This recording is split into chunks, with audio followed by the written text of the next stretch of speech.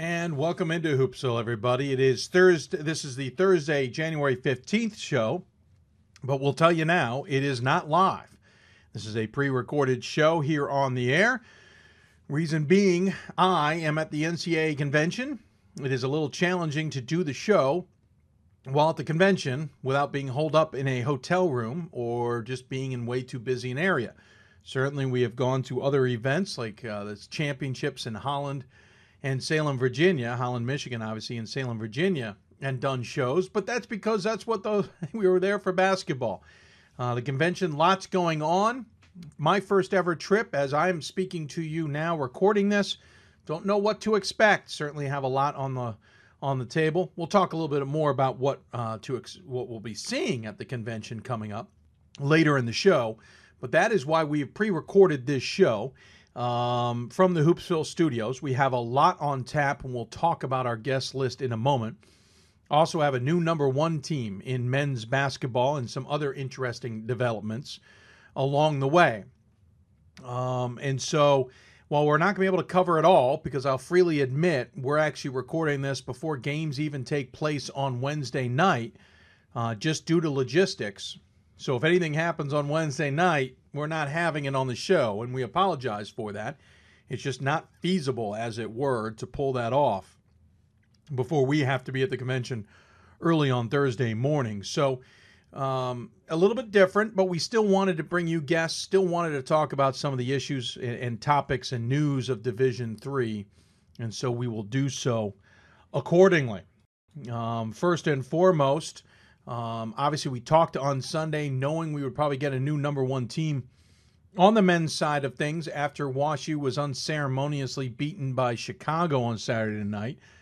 The result was WashU fell to 6th, and Augustana is now, again, the number one team in Division III hoops, according to D3hoops.com, picking up 24 of the 25 votes. Whitewater was second, St. Thomas third with one first-place vote. They actually jumped Dickinson. Dickinson remained in fourth. St. Thomas jumping them by a single point, so somebody had to move them up. Emory moved from 6th until 5th. Marietta went from 9th till 7th, jumping Virginia Wesleyan. North Central moved up a slot. Franklin Marshall moved up a slot. Richard Stockton moved up a slot, despite barely beating New Jersey City. And then Franklin and Marshall promptly lost. Richard Stockton, I should say. Richard Stockton in 11th promptly lost to Ramapo. Just about half hour after the top 25 came out, that game went final. So Richard Stockton's going to take a hit there. We'll see how big a hit they take. Albertus Magnus moved up a spot. WPI, who lost to MIT, probably shouldn't have been that big a surprise. At least it wasn't in my mind. They fell from 7th to 13th. So some people took it out on the Engineers. Worcester stayed the same. Babson stayed the same. So did Randolph-Macon, Ohio Wesleyan. Stevens Point moved up a spot. St. Norbert moved up a spot. And now welcome to the top 25. Chapman, St. Olaf, Elmhurst, and Chicago. Elmhurst jumping in despite losing, but they played North Central tight. That certainly got them some votes. Scranton stayed at 24th. Amherst fell from 18th to 25th, coming off of their not-so-impressive win over Eastern Connecticut and their loss to Williams. They are barely holding on to the top 25. Also falling out of the top 25, Eastern Connecticut, who had lost to Amherst. Illinois Wesleyan, even though they had won a few games. Husson, who lost a game, and Center, who also lost a game. Tells you a little bit about the voting out there, that I think they're still trying to figure out the best teams. I know for my point of view, and I blogged about this, that I did move some teams who won downward. Richard Stockton was one. I took Amherst out of my top 25, just including that loss. I moved Scranton down my poll. Some other teams moved down because I needed to move somebody up. So, and by the way, I am that one voter for St. Thomas, and I'm not going to give you an incredible argument as to why I think St. Thomas is number one team and the 24 other voters who voted for Augustana are wrong, because I don't have one. St. Thomas had been 2 on my ballot behind WashU. I didn't necessarily say that St. Thomas should then move into number 1 as a result of being number 2 and the team ahead of them losing. But when I thought about it, I decided, you know what? St. Thomas's one loss is to a pretty decent Bethel squad. I can't sit here and say, forget it. I'm going to give it to them. And I talked with a few people in the top 25 poll, and I even talked to Pat Coleman, who had seen St. Thomas, and he said, hey, you know what? St. Thomas doesn't look like a number one team. There was a pause between the both of us, then we both agreed. But who does look like a number one team on the men's side right now? Nothing against Augustana. They've already proven that having lost this year. Whitewater has lost twice, one to a non-Division III. St. Thomas has lost. I mean, let's go down the top 25. Dickinson's lost. Emory's lost. WashU has now lost. Marietta has not lost, and they're moving up. Virginia Wesleyan's lost twice. North Central's lost once. Franklin and Marshall has not lost and has skyrocketed into the top 25. Stockton has now lost twice. Albertus Magnus has lost. WPI twice. Worcester twice. Babson once. And this is just the top 25 I'm looking at. If they've lost since, I've misplaced it. Stevens Point's lost 3 times. Chicago 3 times. Amherst 3 times. Illinois Wesleyan was in the top 25 with 4 losses. It's an interesting top 25 in landscape of men's basketball this year. There's just nothing to avoid that. And so who really looks like the number one team in the country? I don't have an answer for you. I gave it to St. Thomas this time. They have a loss. Are we going to go by only the undefeateds? Well, in that case, Marietta should be our number one choice. But they're not. So I think it's very interesting. For all I know, St. Thomas is going to lose in the next week or two. They got some tough games on their docket, as it were, coming up. I don't doubt that they could lose. By the time this show, actually, they'll play Hamlin next, and then it's Bethel next week, and St. Olaf after that, and then St. John's. They've had trouble technically with all 4 of those teams. So I could be looking for a new number one team next week for all I know, or the following week. So it is fascinating on the men's side. And we talk about the season of questions. This is an example of that. And I've said it's a season of questions and we're not going to get answers to, and we're going to have a very interesting top 25 coming up. I should say NCAA tournament coming up in March. Because I don't think anybody's going to – we're going to talk about a lot of tough matchups. And I'm going to tell you, I'm not going to look at a bracket of death because I think it's a tournament of death. It is going to be a survival to get to Salem this year. It's just plain and simple. On the women's side of things, the only thing that jumped out at me was that the FDU Florham lost a vote. Their number one vote went to Amherst, who picked up now 2 first-place votes. I don't know if that means much. Maybe a voter changed their mind on something, didn't like something like I didn't like something. It's only 1 vote. Didn't change the outcome. It's still FDU Florham in 1, Thomas More 2, Amherst 3. Then WashU, Montclair State, St. Thomas, Scranton, NYU, Tufts. George Fox, the top 10, didn't move. The only movement was from Oshkosh, who lost and fell from 11th to 17th.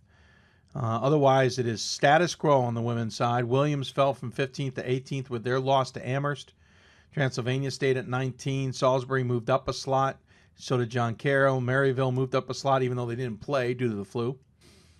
Puget Sound moved up 2. North Central stayed at 24. Luther entered the top 25, and Rhodes, with a loss to Berry, jumped out of the top 25. The list of teams on the women's side getting votes is far smaller than the side on the men. But there are some teams on the men's side receiving votes to keep an eye on. Is Illinois Wesleyan righted the ship? Not sure. Eastern Connecticut, we'll see. Hardin-Simmons is lurking. I think Husson's better. Bates is certainly good. Claremont Mudd Scripps probably would have had more votes if they hadn't lost to Chapman. Hamden Sydney, Williams, Rhode Island College, Center, Rowan, Whitworth, Trinity, MIT, William Patterson, Lynchburg, Dubuque, DePaul, Johns Hopkins, Cal Lutheran, and Case Western Reserve. They all have reasons to be voted for, and for the most part, I don't have a problem with any of them getting votes at some point in time. And there's still teams. I had easily 40 teams I was looking at in the top 25. Whittled that down to about 37. No, that's not right. I whittled it further down than that. Maybe 32 that I took a serious stab at. And I still had a couple I couldn't get into my top 25 after I made some drastic changes. You can read my blog on Twitter. I tweeted it earlier this week at D3Hoopsville or hashtag Hoopsville. You can find my top 25 blog there. try and put that on Facebook. Forgotten to do that in the past. We'll do a better job of that. You can also find it on the top 25 board on the message boards on the men's side of things. I put it in there for people to check out. Let's talk about who we're going to have on the show tonight. We'll have aforementioned Chapman, number 20 team in the country. Coach Mike Bukowski joins us on the show to talk about his team and his Panthers. We'll head to New Paltz to talk to Mike Rainiak about his squad, by their standards, having a terrific season and certainly playing well in a very interesting SUNYAC this year. Women's basketball, we'll talk to the number 2 team in the country, Thomas More. Coach Hans joins us to talk about his squad. Sydney Moss recovering from her ACL injury at the end of last season, how that's impacted the team and how the team is playing now, considering how much they also lost from last year. We also talk on the women's side to McDaniel women's basketball coach Becky Martin, 34th season closing in on win number 500. We'll talk to her about that. And then we have our School of the Week. It debuts this week. It is Bard men's basketball. We talked to Adam Turner with his squad. They are certainly playing good basketball by their standards as well. We'll talk to him about why 7-6 is so important to the Raptors squad. So that's all coming up here on Hoopsville on a pre-recorded show, but we certainly hope you will enjoy it. At the end of the show, we'll talk about what's going on at the NCAA convention, how you can keep tabs on everything, and why there's some important votes taking place this year. That'll come up at the end of the show. And don't forget, we're on the air Sundays and Thursdays, 7 to 9 p.m. Eastern Time for the most part. We will be talking tonight on Thursdays, primarily Mid-Atlantic, East, Great Lakes, and West. And then on Sundays, we primarily talk South, New England, Atlantic, and Central. Sometimes put a South region coach into our shows on Thursdays just because we can't get him in on Sundays. We also have our Coach's Corner on Sunday. I already have one in mind for this Sunday. We'll see if we can line him up when we're at the NCAA convention to chat with him, but that's coming up. We'll find out later, as it were. I also want to point out, we have kind of talked about this a little bit. We have started our fundraising campaign a little bit under the radar, as it were. Last year was a big deal to us. It is still a big deal to us. Just trying not to make as grandiose a deal about it in the grand scheme of things. It is up and running. You'll see it on our d3hoopsville.com website. And you'll probably see it in some tweets and stuff down the road as well. If you feel so inclined, please check it out. Follow the links. Make a donation if you're so interested. We'll make a little bit more of a deal as we go along in the campaign. It runs to the end of the basketball regular season, March 1. Even if we go past our goal, or I should say, even if we hit our goal, we can certainly go past it. We certainly would appreciate any of the support you can give us. I can tell you, for example, in putting this show together for this week, we had to have a huge expense that we were not expecting to pay due to changes in some technology and programs and whatnot. And those kinds of things are what kind of crop up on a program like ours that doesn't necessarily have sponsorship and have a bank of money. We had it last year as well with studio renovations that were unexpected, etc. So any help is appreciated. We will try and spend the money as wisely as we can on future projects. We'll also maybe putting out a wish list to give you an idea of some of the items that we're looking to get to improve the show as well. We certainly want to travel, and I would argue that most of our expenses are in travel alone. So there's that, and we'll, again, it's through Indiegogo as we've done in the past, and we certainly hope you'll take a moment to at least look at it and consider it. We certainly appreciate it as well. Also, we'll be doing a 12-hour show. Right now, we're looking at doing it in 2 weeks' time on the 29th. Details still to be figured out, so no promises yet. I got to work out a couple, dot some I's and cross some T's, and then dot the T's and cross the I's as well. But we'll let you know more about that. Again, on Hoopsville Twitter account, at D3Hoops or hashtag Hoopsville. You can email us if you have questions about any of what we're talking about, Hoopsville at D3Hoops.com. And, of course, you can go to Facebook at Facebook.com/Hoopsville. And on that note, we're going to take a break. When we come back, we'll jump out to the West Coast and talk to Chapman's men's basketball coach Mike Bukowski about his 13-0 Panther squad and the SCIAC and what he thinks of the conference and the landscape of Division III and what he thinks about his own team. Can they get back to the NCAA tournament this year? You're listening to Hoopsville, presented by D3Hoops.com and the National Association of Basketball Coaches. More Hoopsville when we come back. Division III schools offer academic scholarships instead of athletic scholarships. This really puts the focus that the student athlete needs to maintain that GPA. I did receive a non-athletic scholarship upon entering school. I got the presidential scholarship, which was huge for me. I think there's more opportunities for academic scholarships in Division III. A lot of people pick schools just based on the sport and don't get that experience. Being a Division III athlete and developing my leadership skills has definitely put my name out there and helped me get more recognition on campus, but more recognition nationwide. I did win the Jostens Trophy, which is based on leadership, academics, and then how well you do on the court. I'm also the Schwartz Scholar of my class. Schwartz Scholarship is basically a scholarship that is given to a student who's identified as a likely leader. At the end of the day, it won't matter how they play on the field, it will matter how they do in the classroom.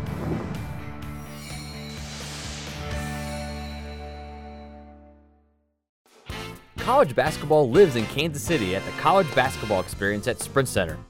The College Basketball Experience is the place to get your game on. It's not a museum, it's an experience you won't forget. Discover the history of the game in the National Collegiate Basketball Hall of Fame, featuring the Gallery of Honor, Mentor Circle, and Honor Theater. Suit up in the latest CBE logoed Nike gear at the CBE Hoop Shop. Elevate your game today and visit the house that college basketball built. And welcome back to Hoopsville, everybody. I hope you're enjoying this special pre-recorded show. Obviously, as we discussed at the top of the show, on the road at the NCAA convention, making it a little difficult to actually do the show live. So we appreciate you taking the time to at least enjoy this format, which is essentially the same thing. Every interview is live. We certainly aren't editing the interviews necessarily, so it's the same feel, just not with the true live sense. But we appreciate you taking the time to enjoy it.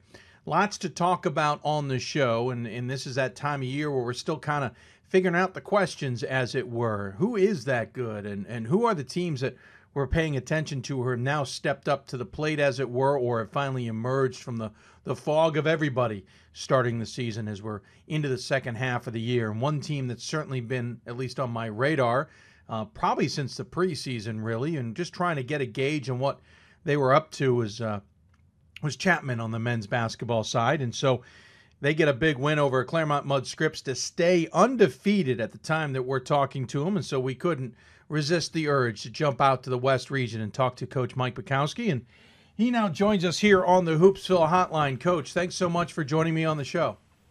Hey, Dave, thanks for having me. It's nice of you to think of us and take the time to come out west. Yeah, good deal. Absolutely. I wish I could actually fly out west. As much as I love snow, I don't enjoy ice. And so right now, Southern Cal would be a nice area to visit. But let's do it virtually instead. Your team off to a terrific start. And, of course, as I mentioned, we're really halfway through the season at this point in time and turning the corner. 13-0, 4-0 in conference action. You have a mixed bag of non-conference play. We'll talk about that in a minute. But how important has it been to get off to this good start? Well, it's better than the alternative, of course, and going the other way. But, hey, winning solves a lot of problems, as coaches know, and in regards to everything that goes on with your team throughout the season. And luck plays a very big part of winning. And I don't think people talk about luck as much. I mean, I watch the NBA games on television, the playoffs, and the professional football, and a team that gets lucky, recovers a fumble, or doesn't have a turnover. There's a big play. So we've been lucky in regards to being able to win some close games against some good opponents that might have gotten the ball bounced a certain way, and we've been lucky that we haven't had any injuries to our top players that have kept them out for any length of time. So I think all those things play into it. And Dave, people don't know much about West Coast NCAA Division III basketball, but it's I don't know if it's any harder than anywhere else, but there really isn't a stalwart team out here that's good every year. So teams have to more or less build their programs over a 2 or 3 year period of time. And that's what we've done. We're like any other team out here, division in our league. You get a young group of players, and you hope they mature for a couple of years, and it pays dividends starting their junior, which it did last year for us. We start 5 seniors, and the 2 players that come off the bench right away, one's a senior, one's a junior.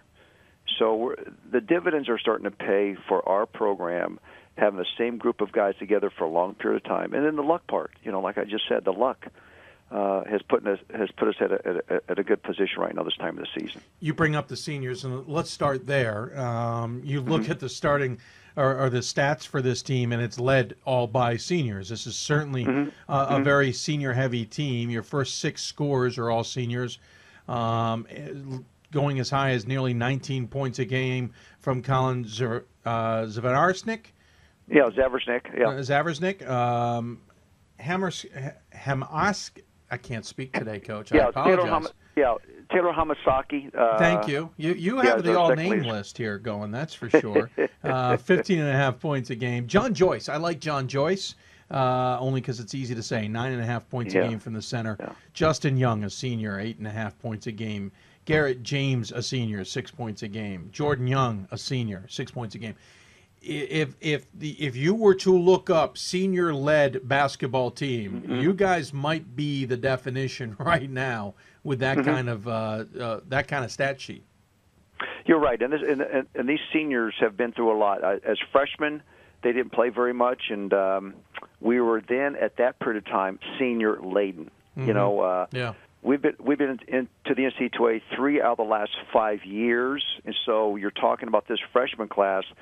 They were on the bench the year after we went back-to-back NCAA playoffs. So this group has seen a lot. As sophomores, we were an average team. If you call average by your record, I think we might have been 13-12. Yep. So they've seen both ends of it. And the thing about all programs is that your seniors understand your culture, what they expect. They understand how to travel, different locations.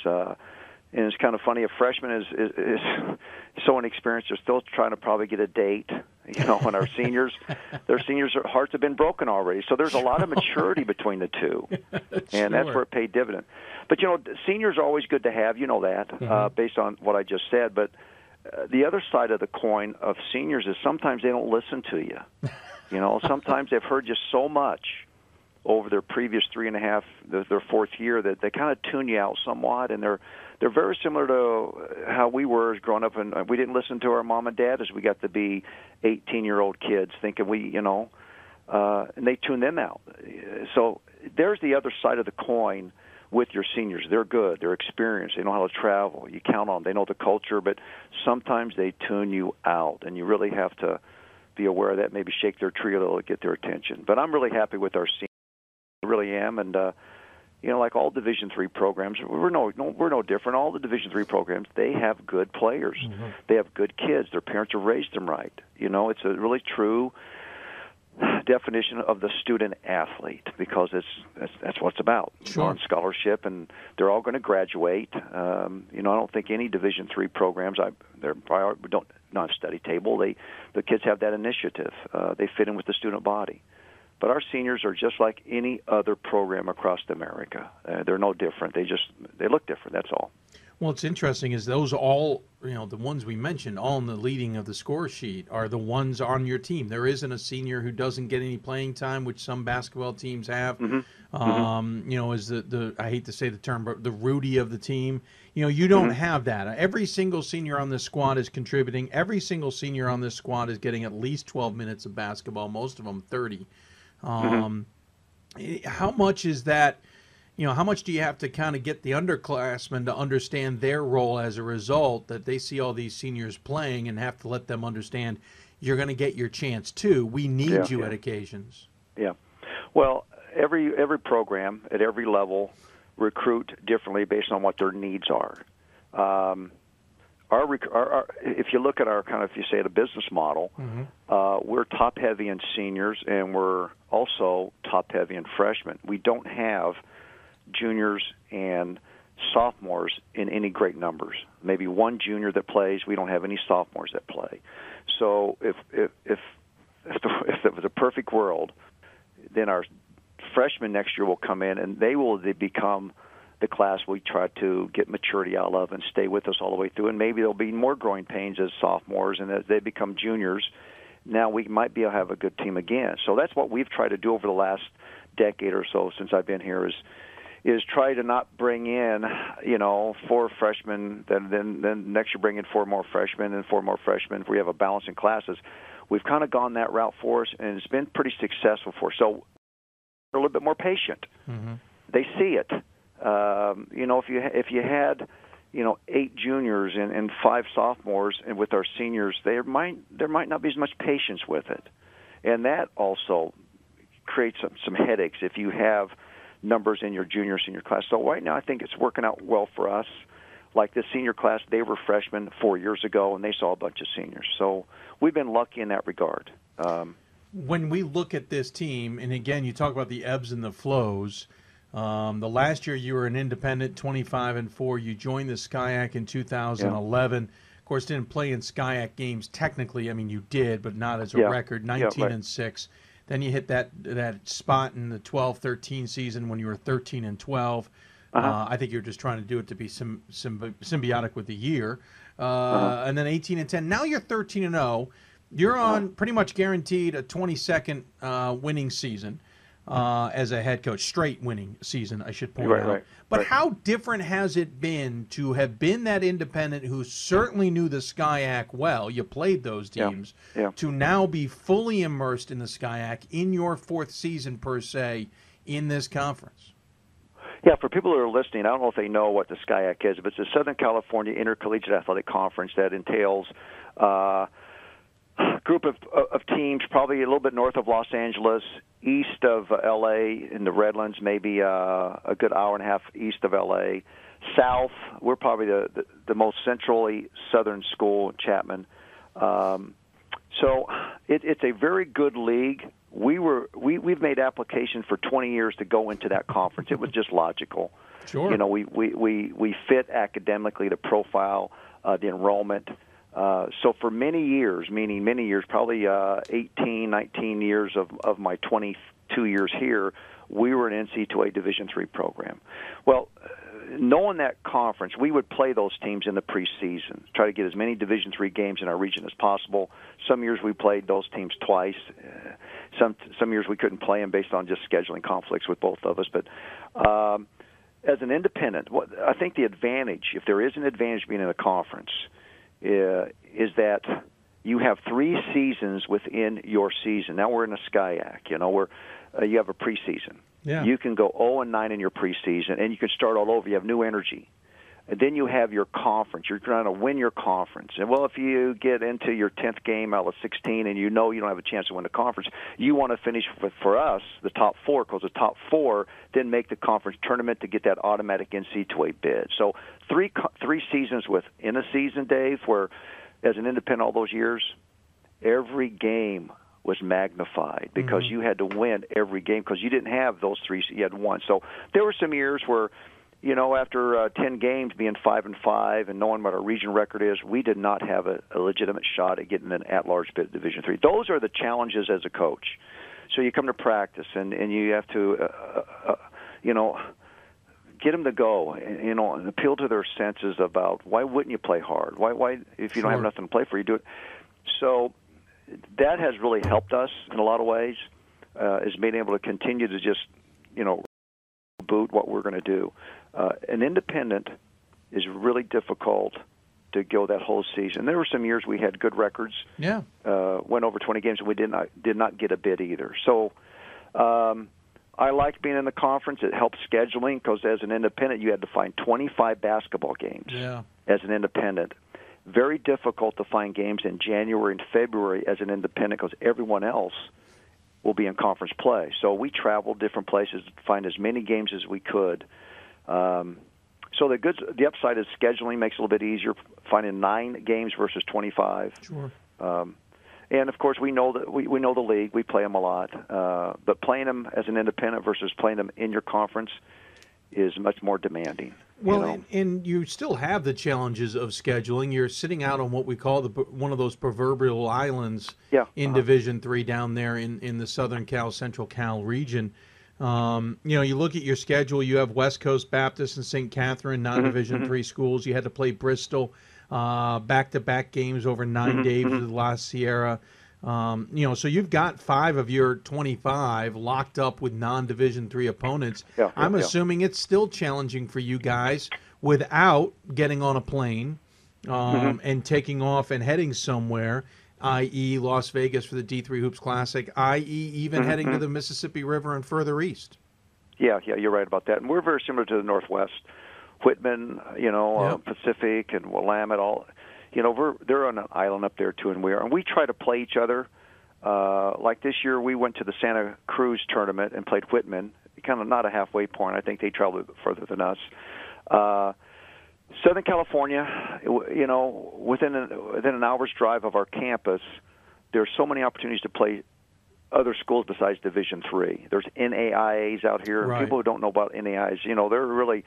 The NAIAs out here in California are really Division I masquerading as NAIA schools for they're really tough to win. Like you just mentioned St. Catharines. St. Catharines last night, I think, played San Jose State, if I'm not mistaken. And they played Division I last night, and they lose by 13 points on the road. And we beat St. Catharines. I know people who don't follow basketball, don't understand the relative scores. We play someone else plays someone. So the NAIs are very good out here to play because they give scholarships, and when you play a scholarship program versus a non-scholarship program, you got to really play well to compete with them. But when you have those 5 games and you are unable to get further east for games, which is part of the equation, unfortunately, for a lot of the schools in the SCIAC, is that pretty much give you the idea, and granted this is maybe a better or easier idea than when you were independent, that you just need to go out and win this conference. You guys got that auto bid last year. It's a matter of, we're going to schedule the best we can, but we cannot gamble on a that large bid at all from this area. It's true. In our SCIAC conference, and this is only my third year, Chapman's third year into the conference, the conference has a history of a one-team, one bid out of the conference. So our record right now is irrelevant to what the big picture is. Our conference historically is a one-bid conference. You still need to win your conference tournament to make the at-large bid. As evidenced last year, we finished third behind Pomona-Pitzer that was second, and Claremont that was number 1. Yeah. And of course, we won that. We went, and then of course Claremont and Pitzer did not get a bid. So as we look at where are we at as a program every year, our goal is to finish in the top 4. People say, "Won't you have your goal to win the championship?" Yeah, sure, of course, but we want to make the NCAA tournament, and you have to win your conference. We're very similar to a Division I conference out here, the Big West. That has UC Irvine, Long Beach State, the Cal Poly San Luis Obispo, UC Santa Barbara, those teams. We're very similar to those schools. A very good Division III program, which we are in our conference. Same with the Division I's out here. That's a one-bid conference also, so are we. So, it'd be nice if our conference can get better, and that can happen. Sure, it can happen. But right now, as we speak to what we are, we're a one-bid conference, and if we cross our fingers, we might get 2 one of these days. And there's been 2 before we got into the conference, meaning Chapman. But you just have to play the hand that's been dealt to you, and that's our goal. And Dave, I'm not a pessimist. I'm not an optimist. I'm a realist. I'm at the point in my life. I've been coaching a long time. I'm realistic on things, and realistically, if you win, we're not going to win the rest of our games. Being undefeated right now is nice, but again, we got to be ready to play those 4 games after making the top 4 in our conference, and that's not a gimme either. Our conference is well balanced. You teams like Claremont is dynamite. They've got all the parts to make an NCAA tournament. They're a tourney team. You have Cal Lutheran. They have all the parts. We beat Pitzer last night by 2 points. If life was fair, they should have won. 2 of their top starters didn't play last night, which shows you how good they can be without their top starters. So it's not like, it's nice of you to talk to us because our record looks pretty good right now, but I still don't think there's a team in our conference right now is hands down will win it. And how many wins how many losses can you take to win a championship, or how many losses do you need to get in the top 4? That might be 4 or 5 losses. So I'm a realist in that regard. I'm not an optimist. I'm surely not a pessimist. I was going to say, I mean, you look at this conference. You guys on top at 13-0, 4-0 in conference play. Cal Lutheran 10-2, 4-0.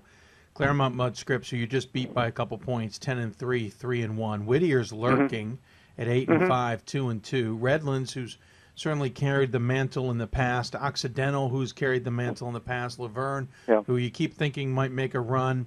They're struggling right now. Caltech is certainly trying to change its ways as well. You mentioned Pomona Pitzer. You talk about how this conference might take 4 losses for the top team. Is this one of those years where there's a lot of good teams, and unfortunately this would be a great year for the SCIAC to get 2 teams the NCAA tournament, and it just might not happen? Well, it could. It could if everything, the dominoes fall in place, because you have Claremont that has a kid named Gaffney who's the MVP last year, and last night we played Pomona Pitzer, and there's a kid who could have been co-MVP. The rules don't allow 2 MVPs within our conference, only 1, and that's McAndrews. The conference does have good players, probably a little bit better than, say, previous years, as you look and just how the timing of it is. And if life was fair, and life's not always fair, like I said, if life was fair, we should, Pomona should have won last night instead of us winning by 2. But if life was fair, maybe this should be a 2-team conference this year. But if it doesn't, and it holds true to what I said historically we've been, we just hope that we can get that top 4 and win it, those 2 games. But we do have a good conference. And like I said, we're no different than other coaches across the. There's good coaching everywhere, and that doesn't exempt. I mean, this conference has good coaches. They know they can prepare. They coach the heck out of their teams. Teams are ready to play. And if people out there listening right now have, they look at Division I and the teams on TV, and this weekend you have the big games are coming up, of course, but. Division III basketball is pretty good, and people don't know how good it really is. And across America, Division III, you don't have the kids that were the 5th best player on their high school team. We always get the 1st best player. I can remember when Dean Smith retired, 20 years ago, when I was listening to his conference, news conference at the very end, and one of the reporters asked him, "Hey, Dean, now you've been at North Carolina these years, and you retired. What do you want to do?" And he kind of said, "I still like coaching. I like to maybe go get me a Division III job where I don't have to recruit. I just take the players who show up." And I'm listening to that and say, "Wait a second, Dean. Ho. Even Dean Smith doesn't understand. You have to recruit. You have to actively get after it to be able to compete in your conference, and of course, nationally." So I think the people listening out here to us talk, Dave, is I think that they'd appreciate small college basketball on how they compete, and the kids care just as much as the guys on TV. The March Madness Division I, our level, they care just as much. Coaches prepare just as hard. You get the butterflies, and you have strategies just like you do, except it's not nationally known. And another thing too is to toot our horn about Division III. If ESPN did a thing on a trial. Sometimes ESPN will follow Gonzaga around. Let's follow Gonzaga for a week on the road trip. Let's take the camera on the bus and where they eat. That'd be a great thing to follow Division III program somewhere. See how they travel. See the little gyms that you go to, and how tough it is to play. And they're traveling. How hard is it to get to those locations? And that would be a really nice series to see. But would they ever do it? No, because it's not Duke, it's not North Carolina, it's not UCLA, it's not Texas, it's not Kansas. But those kids, meaning our kids at Division III, they care as much as those programs do, and it's a really nice level. And I think if people had some time to go see it, they'd appreciate it too and feel the same way I do about it. Well, you said it certainly just as good as anybody else could say it, and ESPN wouldn't want it either because it doesn't involve an airplane. As most people have to certainly drive to their games. I appreciate you taking time out of your day to join us on the show. Again, congratulations on the 13-0 start. We'll certainly enjoy watching how well the Panthers do the rest of the season, and especially as you get into SCIAC play with your upcoming games. As always, though, we give the coach the final word. Any final thoughts you want to share with those who are tuning in? Well, yeah, like I said, Darren, I appreciate you taking the time to give me a call and think about us out here in the West Coast. We are on an island, and it's a pretty good island, though. Southern California is a good place to live. It's a great place to visit as well. And, hey, if anyone, your listeners, ever in Southern California and they find themselves being bored, which is really hard to do, a lot of good things in Southern California, come out and see Chapman play. And give us a call. We'd love to leave you tickets, as many tickets as you want, and get a chance to see really good small college basketball. So, Dave, appreciate you again thinking of us, and hey, the best to you as you head off to that NC2A convention. Thank you, Coach. I appreciate it, and take care of yourself. Thank you. Mike Bukowski joining us here on Hoopsville, and we appreciate him taking the time to do that from Southern California.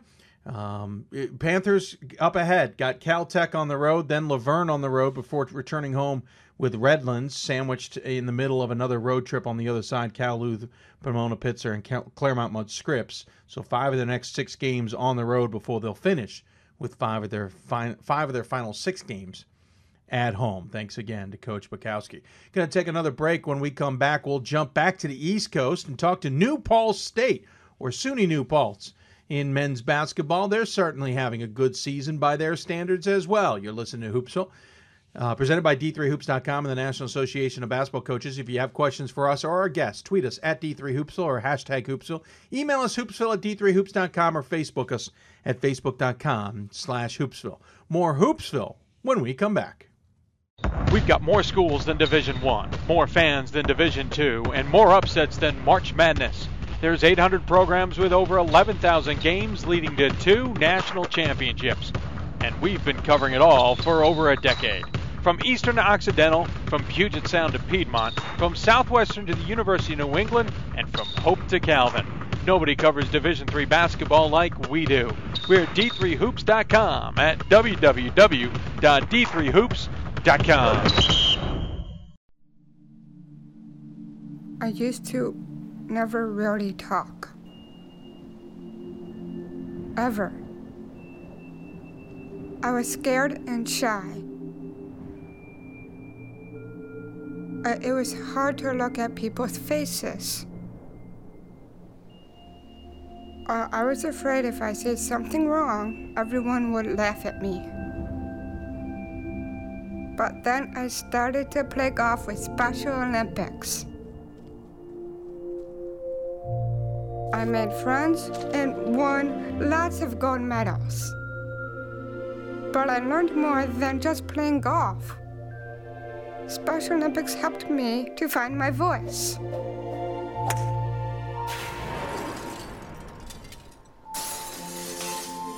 And now everyone else is speechless. And welcome back to Hoopsville on a special Thursday show. Of course, as we have indicated, completely recorded as I am at the NCAA convention. A little hard to do a show while out of town at an event and not wanting to be holed up in your hotel room.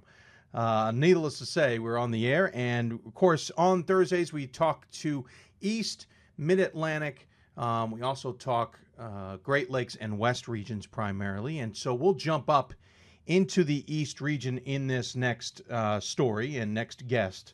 The story of New Paltz State, for example. A team is 6-6 overall, 4-1. Of course, a big game coming up against Oneonta State. Of course, that game will have taken place by the time this interview takes place, so forgive our tardiness if the records have changed, but the team has won 4 in a row. Looking to break through, as it were. And so we decided we'd bring him in via Skype, Mike Rainiak from New Paltz, the head coach. Coach, welcome to Hoopsville, sir. Hey, Dave. Thanks for having me. It's great to be here. Absolutely. Appreciate you taking the time. Of course, cool to have you on Skype as well.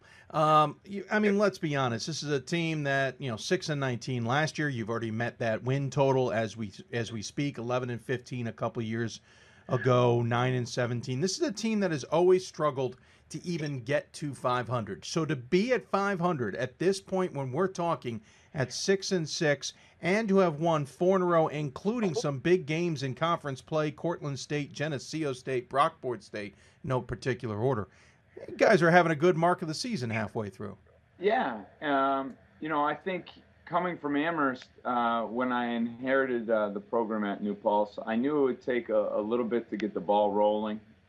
We had some, over the past years, kind of some unfortunately timely injuries and things of that nature. And now we're finally got the whole band together. And my first recruiting class are now juniors, and they've been playing since they've been freshmen. So it's kind of nice to have those classes with experience and to overall have the depth that you need to compete in the SUNYAC, because every night is a battle. I mean, last year we sent 3 teams to the NCAA tournament, so it's night in, night out is a war for sure. Tough start to the season, let's be honest. 6 losses of the first 8 games, including 4 in a row to start with Hamilton, Vassar, Utica, and Gordon. Of course, a few of those games on the road, as was Vassar, as was Utica, played in Rochester, Gordon in Rochester. You got back with a win against Mount St. Mary. Plattsburgh then tripped you up. Potsdam State, you get a win. Then Roanoke trips you up in a game that you traveled all the way down to Salem, Virginia. And, of course, played Eastern down there, and they tripped you up again.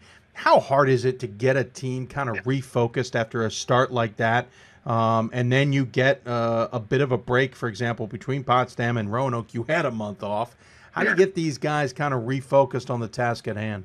Well, we did beat Eastern, so that's correct. That's we were 1-1 down in Roanoke. In the beginning, philosophically as a coach, I want to play some really solid out-of-conference opponents. In the beginning we were without arguably my best player, Rosa, for those first couple games. So we were kind of learning to find our identity, and really we were going up against seasoned programs like Gordon, who's been perennially in the NCAA and on the road at the Rochester tournament, and Roanoke at Roanoke. I wanted to give my guys, to sound lack of a cliche, I guess, is in order to be the best, you got to play the best. And these are programs that I respect, and I wanted my guys to see what it would take to win games. And I think largely those missteps that we had early on in the year have greatly helped us in this SUNYAC kind of stretch that we've been fortunate enough to come out with those wins for sure. You also have a pretty young team. You only have 2 seniors on this squad. You have a handful of juniors and then the numbers of sophomores and freshmen. Yeah. Obviously, you're in your 4th year. You're really starting to get your recruiting, lack of a better description, but kind of traction going. Yeah. Certainly, these are your students now, as it were. How much of an impact has that made? I think, whenever you start at a new program, you want to get kids that kind of fit your personality and kind of what you look for. And kind of I've taken some of the players that, I really liked at Amherst, those qualities that I liked, the versatility, the length, and kind of now I've recruited it here at New Paltz with those, because we are a high academic public institution. I have high IQ players with length and versatility, because that's just where my coaching philosophies lie, and where I think I'm best to get those wins is kind of, that's my style. So I think definitely it's helped the fact that now I have 3 classes that are in the program that I think are versatile. They have depth. We, for the first time, we have height, which is nice. And so I think the more and more that happens, the easier it is to get that ball rolling for sure. But recruiting, it's got to be a consistent effort year in and year out at this level. Well, certainly the truth. When you look at your team, though, you've got a lot of weapons, at least on the stat sheet. You've got Rosa, who you talked about not playing the whole season, but had a few missed games, but he's averaging 16.5 points a game, 4 rebounds a game. It's handing out nearly 3 assists a game. So is Taylor Suara, If I stated his name wrong, I apologize. 3 assists a game, 14.2 points a game, and 10 rebounds a game practically. Kevin Roach, 10 points a game. Keegan Donovan, 10 points a game. You got more guys at 9 points, 6 points, etc. You have maybe more weapons than I remember this squad having in the past. Yeah, and my best teams when I was a part of those Amherst squads under Dave Hickson, we had 5 guys average double digits or around that. And my goal has always been to establish that here at New Paltz. In the years past, I had the leading scorer in the league a couple years with Matty Devine, and to be honest, we just didn't have the pieces around him to be a winning basketball team. This year, I can honestly say we have multiple weapons. We have around 5 guys, like you stated, averaging double digits, with a slew of guys ready to step into roles. When we played Geneseo this weekend, and I think we had 5 guys in double digits, and 2 players that didn't even score had big games the night prior. One in particular, Andrew Seniak, hit the game winner against Brockport. So it's nice to have those weapons, just as long as they continue to buy into that team philosophy, which I think my guys have. I should point out that Keegan Donovan has played in one game. It was against Geneseo. He got 10 points in 17 minutes. So I didn't catch that one as I was reading through the stat sheet, but still nice contribution for a guy in that first game. And I hear a lot from coaches, especially this time of year. This is that time where you already know who your good guys are. This is when those role players start to play a significant role, for lack of a better word, and step up for you, and you start finding the little niches that they can fit into. Seems like you're getting that from guys like from Donovan and others. Yeah, and Keegan started at point guard for me last year, and he's coming back into the fold, obviously 1 game in. I think in particular in the SUNYAC, we have, the player Rosa and Soa, and they're really keying in on them. So it's very important that these peripheral pieces like Kevin Roach and Andrew Seniak and Alex Perlman and Taylor Mulvey and pieces like that really come ready to play game in and game out. I mean, we've had maybe 5 leading scorers the last 6 games. Reagan Bogan against Geneseo had 21, and he comes off the bench. So it's very important that, especially as we get deeper and deeper into this season, people know we have Soa, we have Rosa, we have Roach, but they can't stop all of our depth, I think. When you look at this SUNYAC conference, and I certainly have taken a look at it this year in trying to understand pretty much who's the top team, it has been anything but easy to figure out, to be honest. Yeah. Cortland State starts off undefeated in the conference. Well, now they're 8-3, having taken a bunch of losses, including to yourselves. Oswego State's up there at 9-3 and 4-0. Nothing against Jason Leon, but I've seen this team start hot before. And then the conference kind of cools them off. Plattsburgh back in the conversation, 8-3, 3-1. Geneseo 7-4, 3-1. Of course, most of these teams I'm mentioning, you've gotten wins over already. Yeah. And this conference also tends to have what you thought you saw last year is not the truth this year. Or what you think going in this year is not even close to the truth in reality. Yeah. We're halfway through. How do you see this conference shaping up? I see a lot of parity. Last year, I saw it too with the top tier teams in Geneseo, Plattsburgh, and Brockport. I thought Brockport was the best, but I also thought Plattsburgh and Geneseo were pretty solid as well. This year, it seems like we're going into the conference and we're all kind of beating up on each other. There's no clear-cut favorite. I thought maybe going into the year there was a couple kind of front runners, but it has now kind of, like you said, cooled off a little bit, and we're now sort of in that conference play where night in and night out, a win or loss can either put you in the tournament or put you out. It's that kind of, that separation is so razor thin this year. It's pretty unique as compared to other years.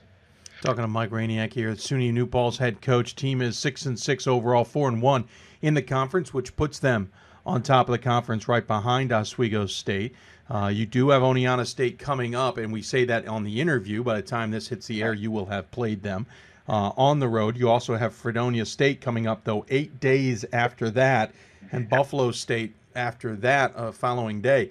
Rare big break in the middle of January. Was that one you tried to avoid?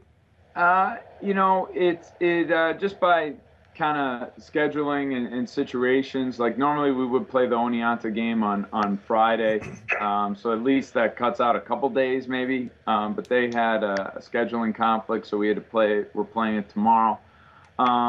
It takes a little bit of management.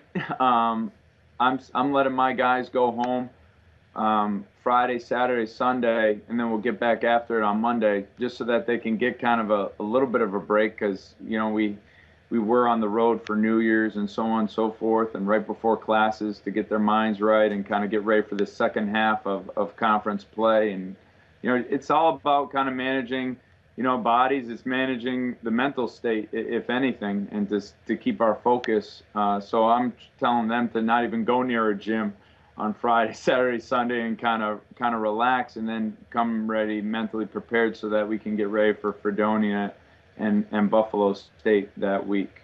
I know coaches don't like to look that far ahead, but I do find it interesting. Starting on January 30th, you have a stretch of 5 home games: Oswego, Cortland, Oneonta, Potsdam, Plattsburgh.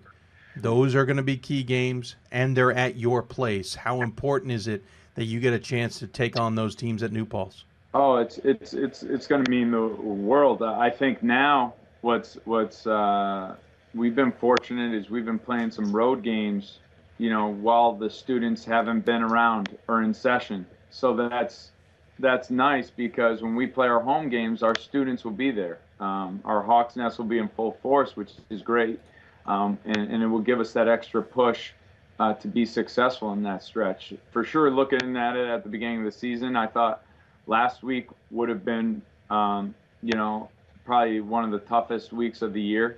And I also looked at that home game stretch being one of a really nice time for us to create separation in the conference. You've also won them in interesting ways. You controlled the game against Cortland. You hit a last-second shot against Brockport. You beat Geneseo by 13. I would say maybe the cat is out of the bag in some cases, but what do you think the thoughts are when it comes to you guys around the conference? I think I think maybe in the beginning we took some teams by surprise. Hopefully we'll continue to take teams by surprise, but like you said, the cat's out of the bag. I think it just was a matter of time before we got all the pieces back. I mean, last year we lost Rosa, so now he's back, and that's kind of what contributed a little bit to our poor record last year. We have more seasoned players. My junior class has been pretty much playing since they were a freshman. Roach has been starting since he's been a freshman. So that type of experience, is invaluable at this stage of the game. And I think, my coaches in the league, they know who I am. They know our style. I think we switched up a couple things philosophically. Like in particular now, we're a zone team. And coming from Amherst, where we play a lot of man-to-man, yeah, I pride myself on my man-to-man defense. The personality of this year's team is a zone team, and it just seemed to fit. So I think, the cat's out of the bag, and they know who I am, but I think also it's the pieces have just morphed into better basketball players. I think Dave Hickson's going to disown you. You guys have fun. I mean, the SUNYAC has fun in general. The games I've caught, you always see the coaches, if they're not riding or an official, they're having a good laugh. I've seen you guys have conversations before games. Nothing beats watching Jason Leon talking to a head coach of the opponent 3 minutes before tip-off, and it was a 5-minute conversation. You take fun to a whole nother level. You have found a way to sneak in a special tie into the games, one with your daughter on it. I'm sure she's thrilled. I'm sure your wife rolls her eyes just a little bit. But where is the inspiration behind this tie that maybe every coach should go and purchase? I got that tie for Christmas, and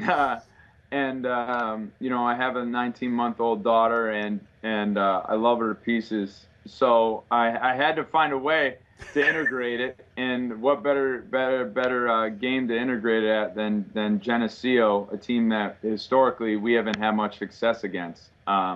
So it was weird looking down and seeing my daughter on my chest, but it was nice to have her on the sidelines. That's for sure. I have it on good authority. You got a technical foul in that game because of the tie. If it was because of the tie, then I'll agree to the technical. But for whatever reason, the referee said it wasn't. Obviously, you know, it's tough. Those winters up there hasn't been as tough in some parts of the state as it has been others. You do have road games ahead here. How important is it to have Mother Nature a little bit on your side in some cases? It's huge. For us in the SUNYAC conference, we're on the tip of we're an hour north of New York City, so we're kind of on the tip of the conference as far as geographically. Right. So we're going out to Fredonia, and that's going to be a 7-hour road trip. So we're kind of used to being on a bus, like the Roanoke trip, 10 hours. That was nothing. So we got to talk about the fact it took you 10 hours, but that's beside the point. Yeah, well, maybe 11. Maybe embellish a little. Still slow. All right, well then 14. Slow. Yeah, we're used to it. You know, we kind of plan ahead. I'm used to going to places in this conference where it seems every time I'm there, it's cloudy. There's flurries in the air. I'm used to that. But I think for us as a team, because we're so used to it, it makes us mentally tough and ready for the unexpected, because there has been times like against Cortland the other night, we showed up 40 minutes prior to game time, and for a coach that has OCD and likes his things in order, I was going crazy. But I think, you know, the bus rides and weather, you know, it is what it is. My guys are mentally tough to handle the adversity. But obviously I want to drive out to Fredonia, and I want it to be 50 degrees and sunny. Somehow I don't think it's going to happen. Something tells me this year in the Buffalo area, it's anything but 50 degrees and sunny. In fact, if you see the sun, you might want to buy a lottery ticket. Trust me, I'm waiting to buy that lottery ticket for 4 years. Awesome. Hey, listen, I appreciate you coming on the show. Certainly appreciate you talking about the Hawks and how well you guys are doing this season. Obviously, big test still ahead. Don't want to write anything on the wall as of yet, but it's been fun to watch so far, including the tie. As always, we give the coach the final word. Any final thoughts you want to share with those who are watching? Well, I just want to say thanks, Dave, for all that you do for D3. It's great to have you kind of as our flag bearer, and it's awesome to get to talk about myself and our program here that we're building at New Paltz. And in true fashion, I will sign off saying, I love you, Grace, and I love you, Kimmy Rainiac, my wife. Very well done, sir. You get brownie points, I'm sure, if she's figured out how to watch it. So thank you so much. Take care of yourself. Safe travels on the roads ahead, obviously, and we'll look forward to watching the Hawks the rest of the season. Thank you very much. Mike Rainiac joining us here from New Paltz. Appreciate him taking the time to do so. When we come back, plenty more Hoopsville. Of course, you can interact with us on Twitter at D3Hoopsville or using the hashtag Hoopsville. Email us, hoopsville@d3hoops.com. Join us on Facebook at facebook.com/Hoopsville. You're watching Hoopsville, presented by D3Hoops.com and the National Association of Basketball Coaches. More Hoopsville right after this. Division III allows you to be able to give yourself to other things, not even just participate in them, but really get involved with them if you want to. There's a lot of interaction. It's not just sitting back, taking notes. You're actually doing hands-on things and better preparing yourself for your major. Choosing a Division III school, I've had the opportunity to develop my leadership skills and to be more involved on campus. Division III in athletics, affords students the opportunity not only to participate in intercollegiate athletics at a competitive level, but also gives them the opportunity to, engage in the other interests in their campus and in their lives outside of that sport and outside of the academics on the campus. And to have opportunity to have time to join clubs and being able to play basketball, it allows you to just be able to do everything you want to do. I wouldn't change it for the world.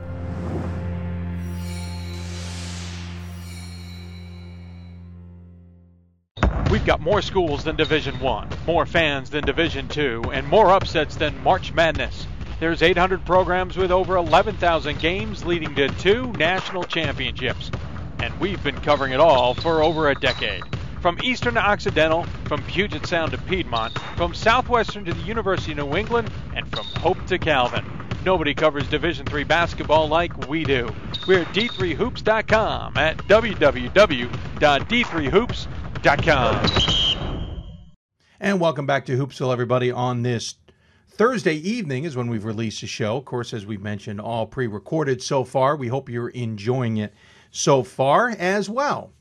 We are at the NCAA convention. Quick note, as we mentioned at the beginning of the show, you can follow us there on anything that is impertinent to basketball or anything else in Division III by following us online. Of course, you can ask us questions about guests that we've had on the show or future guests or guest ideas. Tweet us at D3Hoopsville or hashtag Hoopsville. Email us hoopsville@d3hoops.com or join us on Facebook at facebook.com/Hoopsville. Of course, one of the stories that captured Division III in women's basketball last year was the transfer of Sydney Moss from Division I Florida to Division III Thomas More and the immediate impact that she had on the team. Unfortunately, the team fell short of certainly everyone's goal of winning a national championship last year, but they're back at it this year with Sydney Moss at the helm as well. Team is 13-0 overall, 6-0 in the PAC, sit number 2 in the D3Hoops.com top 25 and pretty much been stuck there due to the fact that the defending national champs refused to lose. But that doesn't mean we don't want to talk about the Thomas More Saints. And so joining us out of the Great Lakes region is their head coach, Jeff Hands, here on Skype. Of course, we should remind everybody we are pre-recording this in case anybody is curious. They do have a game against Geneva that will take place after we talk to them. But, Coach, thanks for joining me. Well, thanks, Dave. Appreciate you having us on. Absolutely. You've got to be thrilled with how your team is playing yet again this season. In the last 2 years, you're now 44-1, and certainly tearing it up. But we'll talk about Sydney in a bit. But the team has had to step up in some cases and in some ways to kind of help Sydney out and get these wins themselves. Yeah, it's a total team effort. You know, it's a new group from last year. We lost 2 really good senior guards that meant a lot to the program, for one of them 5 years and the other one 4 years. And you know, so we're trying to adjust and continue to work to get better. When you look at how this team has responded, as you pointed out, and are 13-0 at this point in time in the season, and you've played some pretty good teams, certainly NCAA tournament teams like Maryville to start the season. You had a scare with Cabrini we'll talk about in a bit. You've had some other games in there. What was the mentality coming into the year after a tough loss, one game away from the Final Four? What was the mentality heading into the season?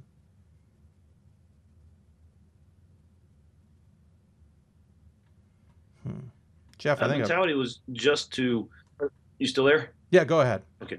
Mentality was just trying to build on last season and you know, continue that we had some unfinished business. You know, we felt like that didn't end the way that we wanted to. You know, just like a lot of other teams, of course. But you know, the injury to Sydney and the way we played at Whitman wasn't a great ending. So we wanted to prepare ourselves as best we could with a tough non-conference schedule. Started right out of the gates with Maryville, and you know they're 10-1 or 11-1 right now, I think. So that was a good win for us. And we had played a couple NAIA schools, and you know they present some problems just because of being on scholarship and the length that they have. Will hopefully prepare us for the rest of our conference season, and then that NCAA run if we have that opportunity. Yeah, you point out the schedule. I mean, you also played Center and La Roche, Waynesburg, Westminster in Division III. Of course, you went to San Juan, Puerto Rico, and Cabrini, who I nicknamed on the last show the nearly Giant Killers, who had taken out Scranton in their previous game, nearly took you guys out. Is that the kind of game that you almost need in a season like this? You almost need a wake-up call, as it were? Yeah, I think so. And Cabrini, does a very good job. I mean, that's a really good team, and we were very fortunate to be able to pull that one out. Sydney made a play there at the end to get us ahead by 1 with about 25 seconds left to go, and then we got a stop on the defensive end, and that's one of those games right after Christmas down there. It sets it up like an NCAA tournament without the atmosphere because of the crowd, but I mean, neutral site. Both of us had to travel. 1 day of practice at the facility. And so it was really good. And I think it helped our team because then we bounced back and the next day and beat Plattsburgh State. We played better against Plattsburgh State. I'll put it that way. And they're going to have a good season as well. So it was 2 good games down there in San Juan for us. Yeah, the other thing, interesting enough, that was your only below 10-point victory against a Division III opponent this year. You've had 2 total less than 10 points. You certainly know how to control your opponents in some senses of the word. What's been the secret this year? Certainly you have offense, but is the defense improved, or are you still relying on the offensive weapons that you have? I don't know. Sometimes I feel like our defense isn't as good, but then it's, we're giving up under 50 points a game. So hopefully we can continue that. I don't know if we can or not because it just seems like teams get a lot of good looks against us. Cabrini took full advantage of that when we played, and Cumberland's down in Southern Kentucky, the NAI school that we beat, did as well. So our offensive firepower, it's younger players trying to figure out how to play offense and do those type of things, and our defense is probably ahead of our offense right now, and hopefully we can catch up and be a balanced team. What's interesting is this is a team that is young. You pointed out you lost a number of seniors. You only have 2 seniors on this squad. Anybody who's curious, Sydney Moss still has a whole nother season ahead of her as well. You're led by Sydney at 22 points a game. She's hauling in 8 rebounds a game, handing out 3.5 assists a game. Nikki Kierman, thank you, a freshman. Abby Owings, a freshman, both averaging 10 points a game. You get to the senior in Sydney Wainscott, who's 7.5 points a game, but then you're back to juniors again in Sam Cady and Alexa Santa Maria. You don't have what I would classify as that core group of scoring threats that you're necessarily going to use. You guys have very nicely rebuilt, as it were. Yeah, it's our 2 freshmen have come in, and Abby's our point guard, and she's been our point guard from day one of being here October 15th, and she's done a really good job of adjusting to what we want to do. And Nikki Kiernan had an injury setback, so her first game was against Cabrini down there in San Juan. She played in our 2 scrimmages and then got injured in the next practice, so she had missed 5 or 6 weeks altogether, and she's starting to figure out how things are done, how we want things done, and how she can be successful. But so those are 2 big pieces, and both have a very bright future for us in our junior class, led by Sydney, and then Olivia Huber coming off the bench as a guard. She's an All-American soccer player for our women's team, and then Alexa and Sam, like you mentioned, are doing a little bit more scoring, and Olivia does more of the defensive effort. It's hard to talk about this team without talking about Sydney Moss. Obviously, it is one of those great moments for a coach when you get a player like her to be able to join your squad, and she seemed to join the team seamlessly last year. Mm-hmm. Of course, the season ended for her when the season ended for the team with a tough injury in that Elite 8 game. That's torn ACLs are tough to recover from. She was ready to, cleared to play at the beginning of the season, but from what I'm gathering, she's just starting to get her stride, as it were. Yeah, I mean, she's about 10 months from surgery now. So, doctor told her it'd be 9 to 12 months before she felt normal, and she's working her way back in shape. It's, that's one of those injuries that, unfortunately, in our game we see all the time, and it's devastating. You hate it for the young ladies, and especially, I'm biased because of Sydney being here, especially her because of her potential and what she can do and what she brings to the table. But she's starting to get back into form, and she's hasn't been pressed, I guess, to score all the time, maybe like she did last year. And so, she's kind of just taking a back seat to some of these freshmen and juniors and just playing. She's playing hard and she's doing what we ask her to do, trying to get back into shape. Has it been hard with the spotlight, as it were? She comes in, she's the player of the year in Division III for D3Hoops.com. She certainly is the attention of every single offense, or defense, I should say, of every team. But more than that, she's this former SEC player who is certainly doing extremely well in Division III, and that garners national attention as well. Has it been hard to still adjust, or have you guys adjusted to that spotlight? No, we adjusted. I mean, it's been a year, over a year and a half now. So I mean, she's used to it. Our team is used to it. You know, it's one of those things that we accept. You know, she's so humble. She's such a good person that it doesn't faze her at all. As we point out, this is a pre-recorded interview. You will take on Geneva between the time this is done and the time the interview airs.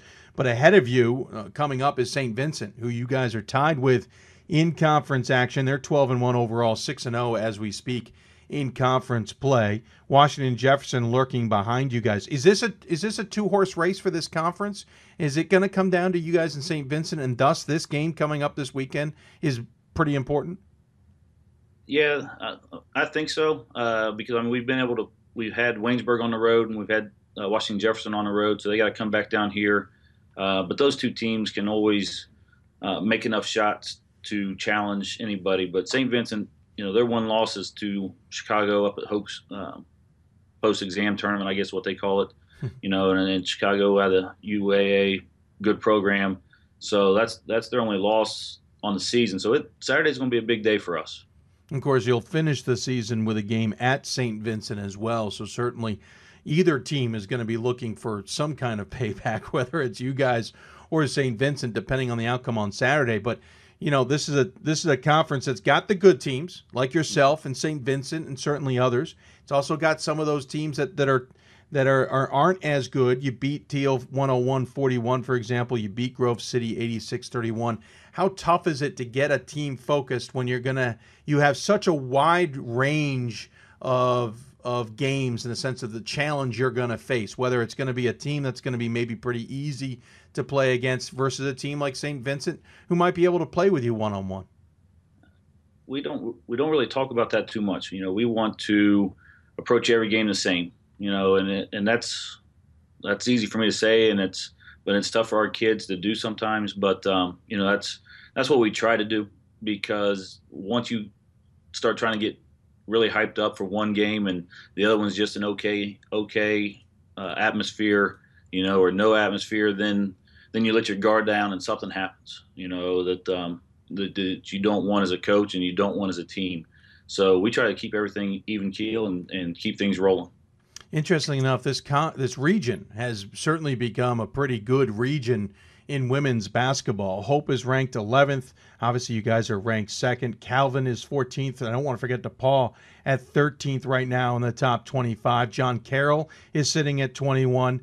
Maryville, while in the south, is right near you guys at 22. This has become a rather interesting region to watch. Conceivably, you're probably on top of the region when it comes to rankings at this point in time. But how important is it going to be to secure as much home court advantage as you can should you make the NCAA tournament, to try and have teams come through you before you'll head to Calvin for the championship weekend? It's very important. I mean, I think we found that out last year when we sent out the Whitman out there for Sweet 16 Elite 8 games, the sectional round. You want to have that chance to play in front of your home crowd as much as possible. And, the regional rankings start coming out here in, I guess, probably about 4 weeks. So, those will be very important to see where everybody's at. And hopefully we've done enough with our non-conference schedule to play enough teams to help our strength of schedule out. When you look at this region, certainly you run into the coaches when you're recruiting in some senses, and you certainly talk to them when you're looking at scheduling. How much has changed? I know you're only in your 4th season, but it's changed quickly in this region. Yeah. I mean, DePaul's always there, Hope, Calvin, so we're just trying to get as many good games. I know, like next year we're going to go to Calvin, we're going to go to Illinois Wesleyan. We're going to go up to Denison. For our Julie Costello Memorial Classic, Ohio Northern's coming down, Center's coming up, and Hanover. So, the scheduling it's always a challenge. And, but, we just want to go play and see what happens. Let me put you on the spot a little bit, and I say a little tongue-in-cheek. A lot of people after the season went, oh, Sydney Moss is transferring. That's it. She's done. She did her 1 year. Not asking whether that's true or not. I just want to take a twist on it. If it were to come up in conversation, what would have been your pitch to say, hey, stay with us. We got something special here? Well, to be honest with you, Dave, we had that little talk about it. I just told her she's got to go where she's happy. She came here for the academics, the small classes, and basketball for her was really second fiddle to it. I mean, it was about getting a degree in 4 years and not sitting out the Division I level. So all the reasons that she came here the first time around were still here over the summer.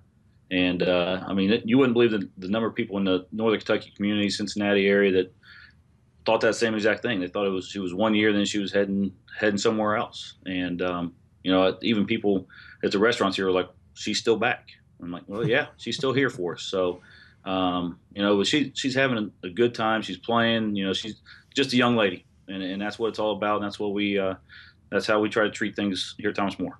You talk about the Northern Kentucky, I should say, Cincinnati area. Of course, the headlines coming out of there in Division III women's basketball and all of college basketball, to be completely honest, is Lauren Hill. We've got her jersey over our shoulder.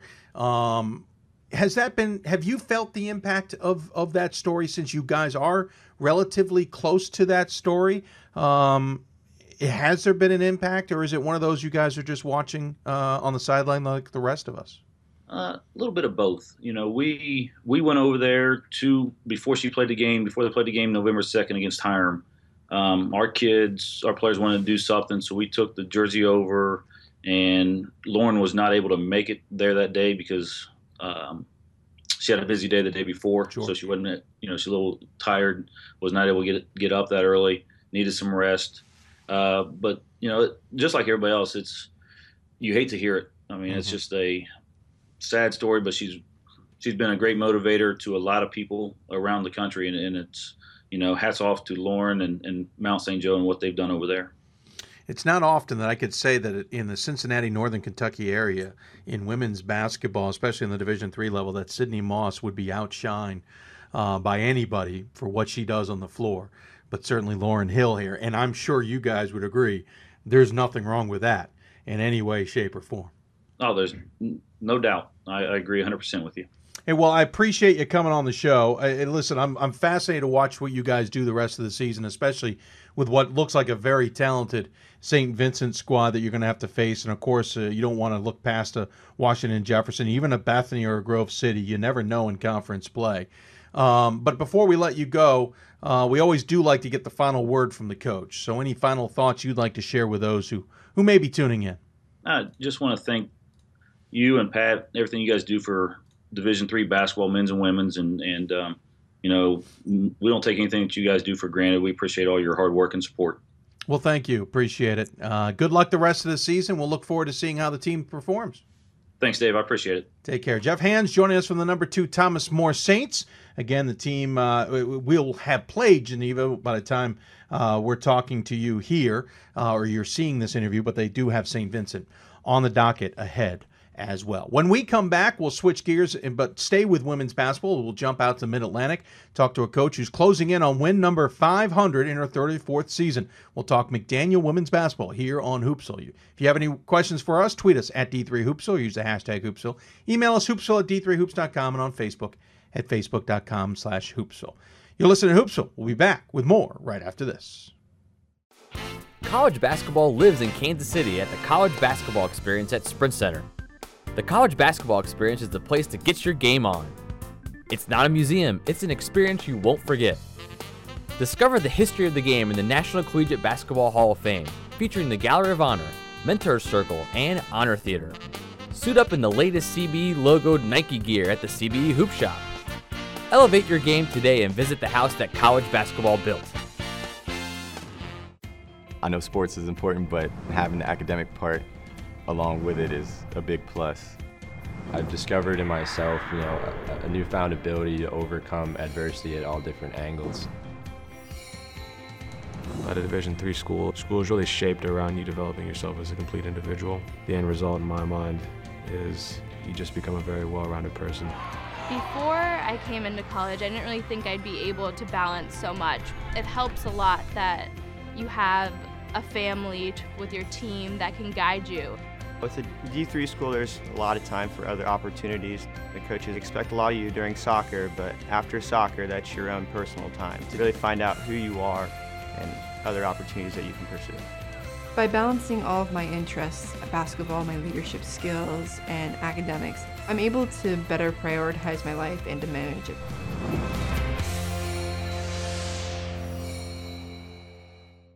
And welcome back to Hoopsville. I'm your host, Dave McHugh. We're obviously pre-recorded tonight as I'm at the NCAA convention, but at the same time, I'm on camera here with a coach, which means we're on site. We're here at McDaniel, and I'm joined by Becky Martin, the 34th season here at McDaniel. And Coach, talking to you, you hear a basketball game in the background. It's a men's game.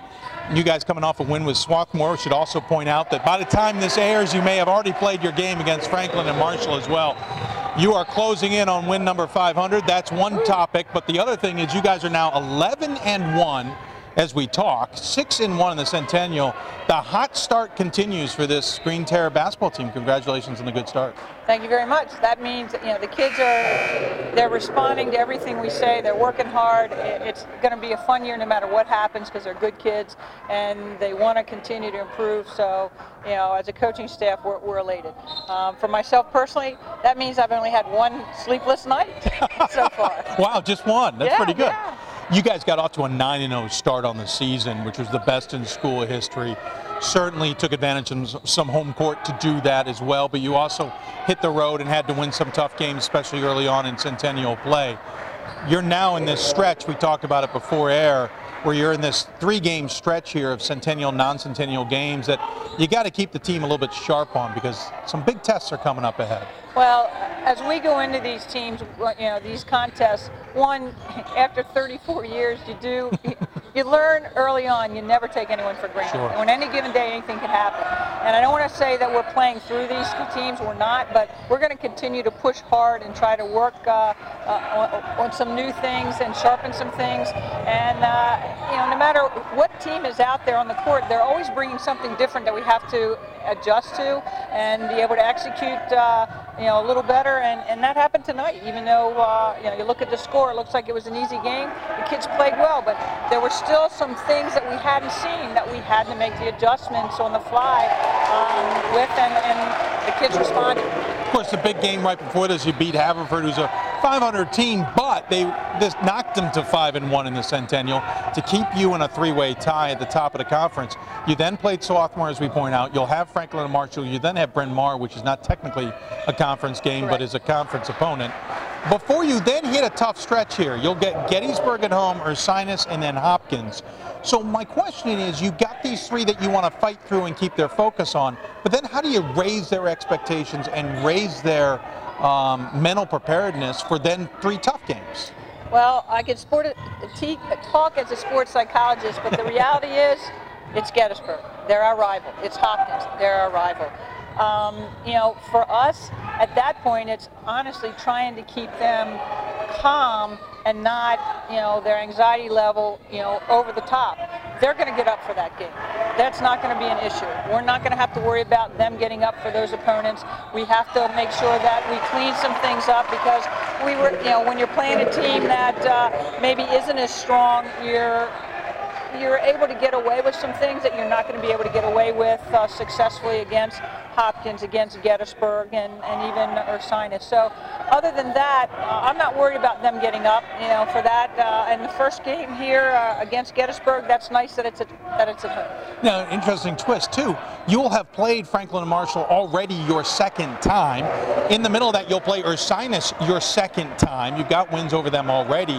Whereas you'll face Gettysburg for the first time. You'll face Johns Hopkins for the first time. Is that also a little bit of a different approach? You've seen some teams and you haven't seen the others? Well, it is to a degree because as we go into some of these teams a second time, we're trying to change things up again, just a little bit, so that, they have to make some adjustments to us. And you're right, when we're seeing Hopkins and Gettysburg for the first time, we're not quite sure how we're going to match up and how they're going to adjust to our offense and how we have to adjust to their offense defensively. So, we get through it the first time. Hopefully our battle plan is ready to go, and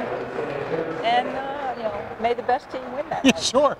When you look at this conference, we're not that far removed from when this was 4 or 5 horse race to the very end. You were getting 3-4 teams in the NCAA tournament. Then it hit a lull where things kind of subdued a little bit. You really only are getting 1 team into the conference. You got 3 teams right now at the top. You got a couple more right behind. This is lining up like potentially Gettysburg, Muhlenberg, Hopkins, McDaniel, even Haverford in the mix. It's going to be a fight to the finish, and the parity in our conference, it's scary because on any given night, anything can happen. And we dealt with that last week with Muhlenberg. Muhlenberg was a tough game on the road, and they beat us fair and square. But we are also, part of getting through a season is also the luck of the draw. We had a couple kids dealing with the flu, so you're not at par. So part of it is, are you at 100% when you get on the court, so that everything's even. And at this time of the year, and with a long season, you have to be able to.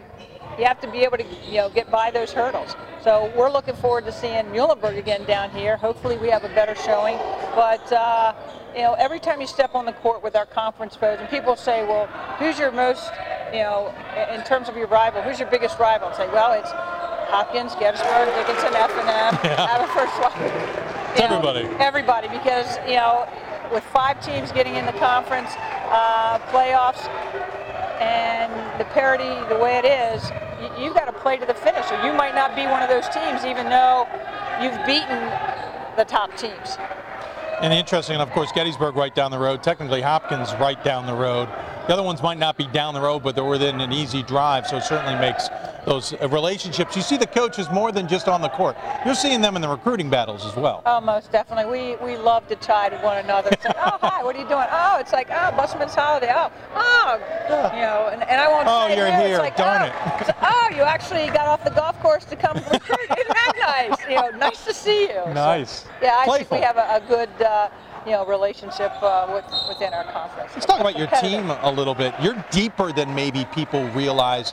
And in my opinion, it may be based on the fact you had a major injury to a major player that took Winger out for a while. Winger's only averaging 3.4 points a game, but 5 rebounds a game. But it's allowed some other players like Alyssa March to step up to the table a little bit. You're being led by, forgive me as I quickly look at the name, Nichols. Lindsay Nichols at nearly 20 points a game. Perez is having a great year at 12.5. Well, we knew coming into the season from a guard perspective, we had 2 of the top 3-point shooters in the conference. So that gives you, that really stretches the defense out. So that's helped us this year, and Lindsay's coming on strong as a junior. We knew she was going to be, a talent, and she's finally matured, and she's strong. She can shoot the 3, take it hard to the hoop, and it's fun to watch her mature. Emma, unfortunately, as a senior, ended up with one of those ankle sprains that she's out 5 weeks, and it was gut check time, for a junior who had seen some playing time but was still trying to develop and make the transition to college ball, and she was ready. She worked hard over the summer. She came in and she did what we asked of her, and she's ready to go. One of the things I said that I'm excited about is, I don't have 2 posts that are ready to start. I have 3 posts that can start, and another post who was injured all last year that's coming on and doing some neat things. So as a coach, when you have that versatility and that depth, it makes things so much easier, because we all know some nights the balls fall for you when you shoot, and sometimes they don't. If they're not shooting for you, somebody else has to step up, and that's not always the case, and I think we have that luxury to a degree this year. And again, you talk about that 3-headed option, really. I mean, Carly Zepp, your sophomore at 5'10", who stepped up in scoring double figures. 5'10" if she's on her tippy toes. Well, but it's listed at 5'10", so we'll have some fun with it. I agree with you. We have that fun with the stats. Well, she can jump out of the gym, and that's the difference. But then you get Emma Winger, and you got Alyssa March, both listed at 6 foot. you definitely have, that was something that you've had in winger, certainly, but as you point out, that's a depth that you haven't had in a few years, and has that changed the dynamic of what you guys can do on offense? Most definitely, because you're no longer looking for somebody to go in and spell somebody. You're looking for somebody that can go in and actually maybe raise the bar or bring some, something new to the level of play. And I don't want to take anything away also from your point guard and Brittany Davis. Certainly has settled things down at the point. You seem to, and if memory serves from last year, correct me if I'm wrong, you seem to have a bit of a platoon in that position. Even Perez had to play a lot of point guard. This year, Davis is doing it, and then you got Jasmine Smith, who's taking over for her when necessary. Brittany Davis is one of those young women who, she may not be flashy and she may not be scoring, double figures, but she sees the court so well. She plays within herself, she's smart, she anticipates, and she knows her teammates.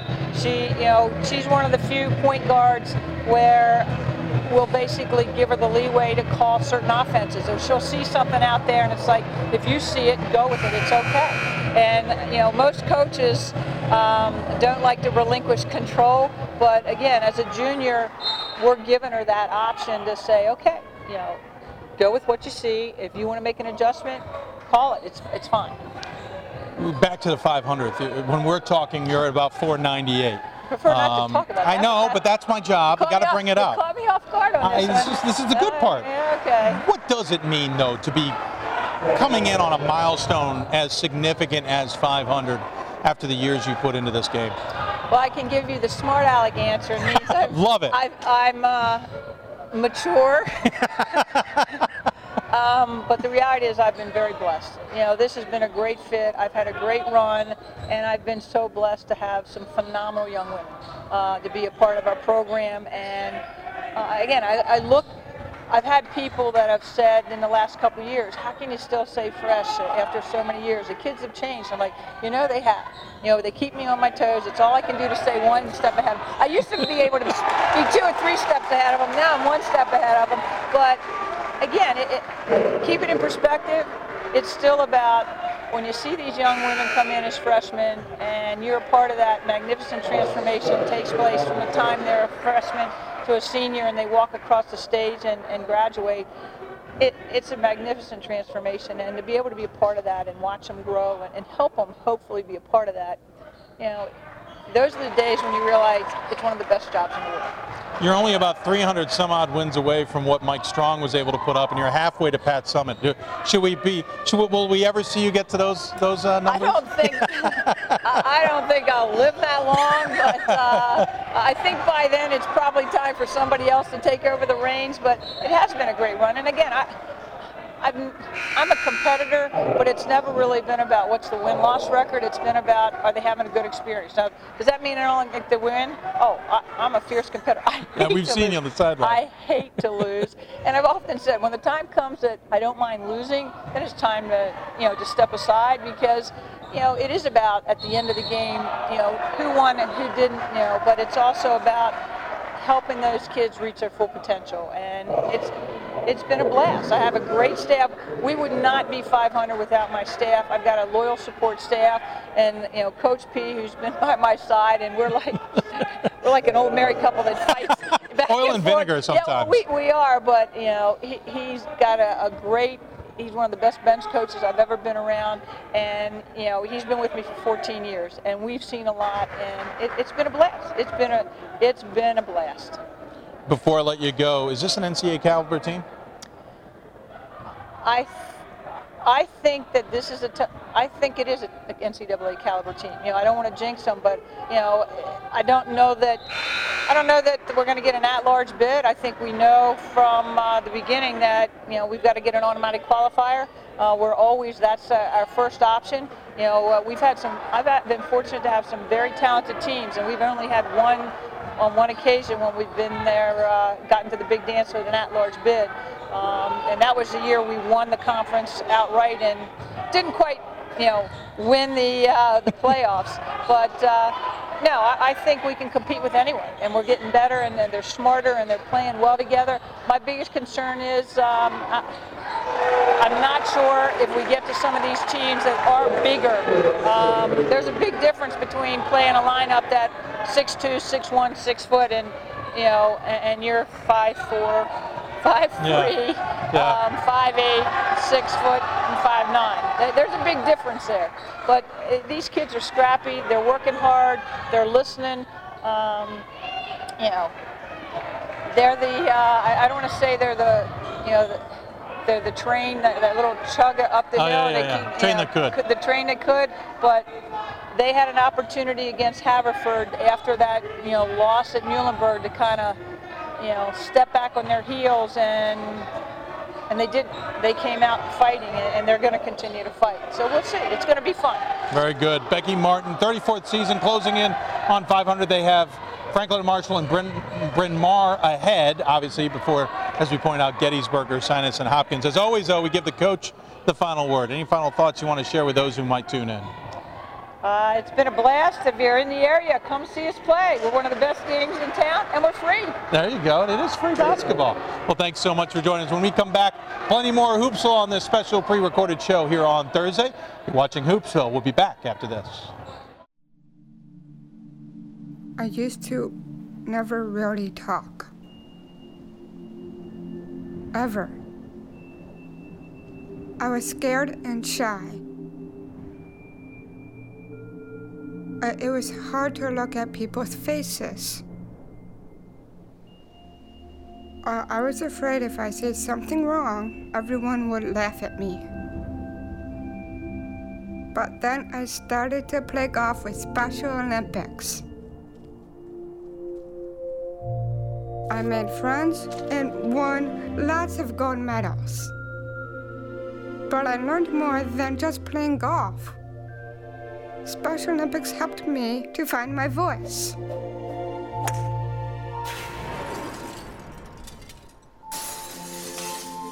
And now everyone else is speechless. We've got more schools than Division I, more fans than Division II, and more upsets than March Madness. There's 800 programs with over 11,000 games leading to 2 national championships. And we've been covering it all for over a decade. From Eastern to Occidental, from Puget Sound to Piedmont, from Southwestern to the University of New England, and from Hope to Calvin. Nobody covers Division III basketball like we do. We're at d3hoops.com at www.d3hoops.com. And welcome back to Hoopsville, everybody. Certainly had a good show so far. Talked to a number of coaches around the country. And we hope you've enjoyed it so far. Again, we are at the NCAA convention, so this show was entirely pre-recorded. We'll be back on the air live on Sunday. At least that's the plan. So stick to it. Of course, 7 o'clock Eastern time is when we'll hit the air. And in about a week, some odd time, we will be hopefully on the road to get some basketball games around the country as well.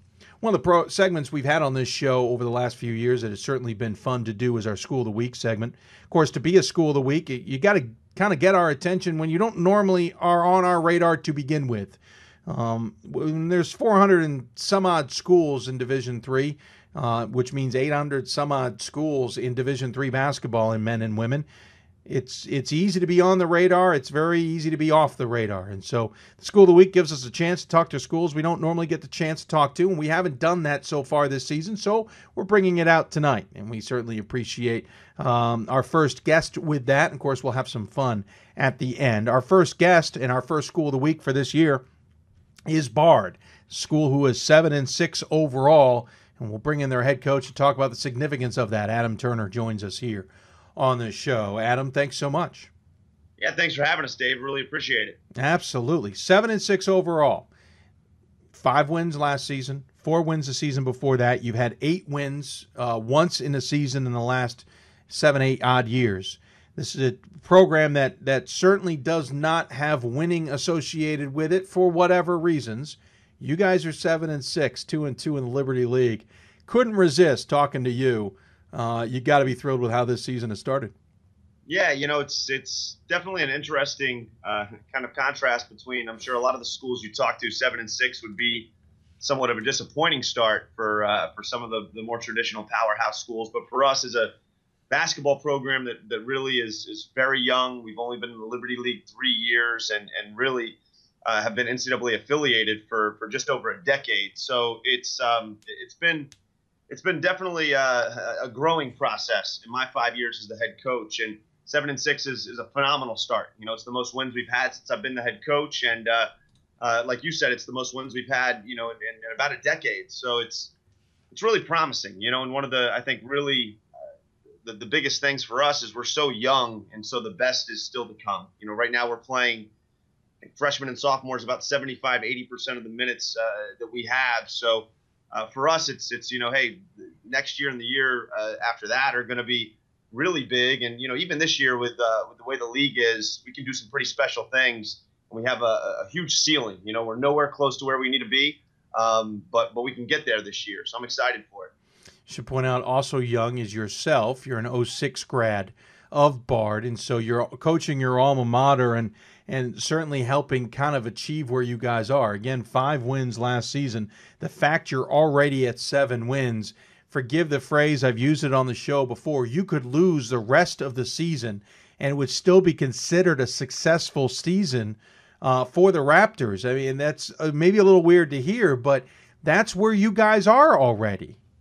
Yeah, it's been crazy to think about, and I think one of the hardest things, especially for the young guys, is they can get very caught up in a lot of the success that they're having in comparison to where we've been, obviously.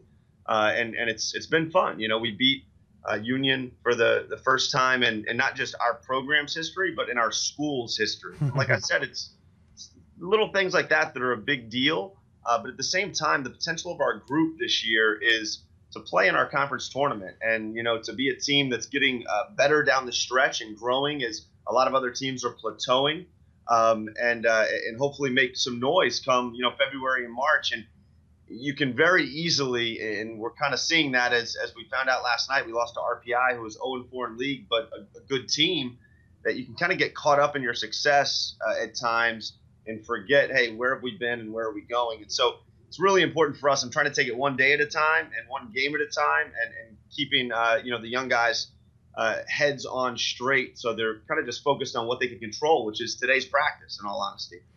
When you look at this team, again, you started the season with a loss to Haverford, but then you beat Swarthmore, 2 Centennial teams there, though certainly near the bottom, but especially in Swarthmore trying to improve. You got win over, you played Lehman and played them tight. You played Hamilton, you played them tight. And for, as you point out, if we're talking about another NESCAC school or another Centennial school or somebody else, that's a disappointing loss. The fact you played them tight says a lot. You guys then get a win over Medgar Evers. You get a win over Vassar, a team that I think certainly may be underachieving this year, but for you guys, it's a significant victory. And then you talk about the win over Union. And obviously you're going to see a few of these guys coming back here very soon in conference play. It's got to be driving the confidence with the team. Yeah, our confidence is high, and I think the guys kind of understand, and they've understood from day one, that with our schedule and our league this year, which in all honesty it's just in flux a little bit. We've had a bunch of coaching changes the last few years. A lot of the teams from last year lost very, very key guys. Mm-hmm. And so I told them from day one, our league this year is going to be about, who gets hot late, like a lot of leagues are. And I think with the talent that we have this year, and most importantly, the size, I thought last year, we also had 5 wins going into conference play. And we just had 2 of our 3 big guys get hurt. And the guys on our team felt like, hey, if we had a full front line, we could have competed last year, on a level where we could have been 500 in conference or maybe even a little bit better. But losing the bigs last year hurt us, but it didn't hurt our confidence, because the guys coming back felt like, you know what, if we keep everybody healthy, we know we can compete. And then we just kind of had an influx of, really 3-4 young guys, new guys to our program that are playing massive roles. And that kind of an influx, helps a lot.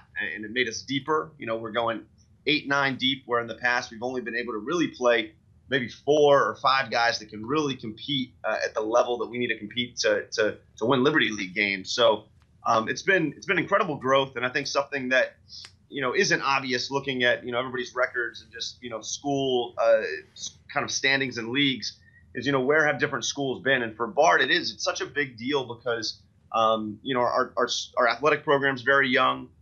We just built a brand new baseball field.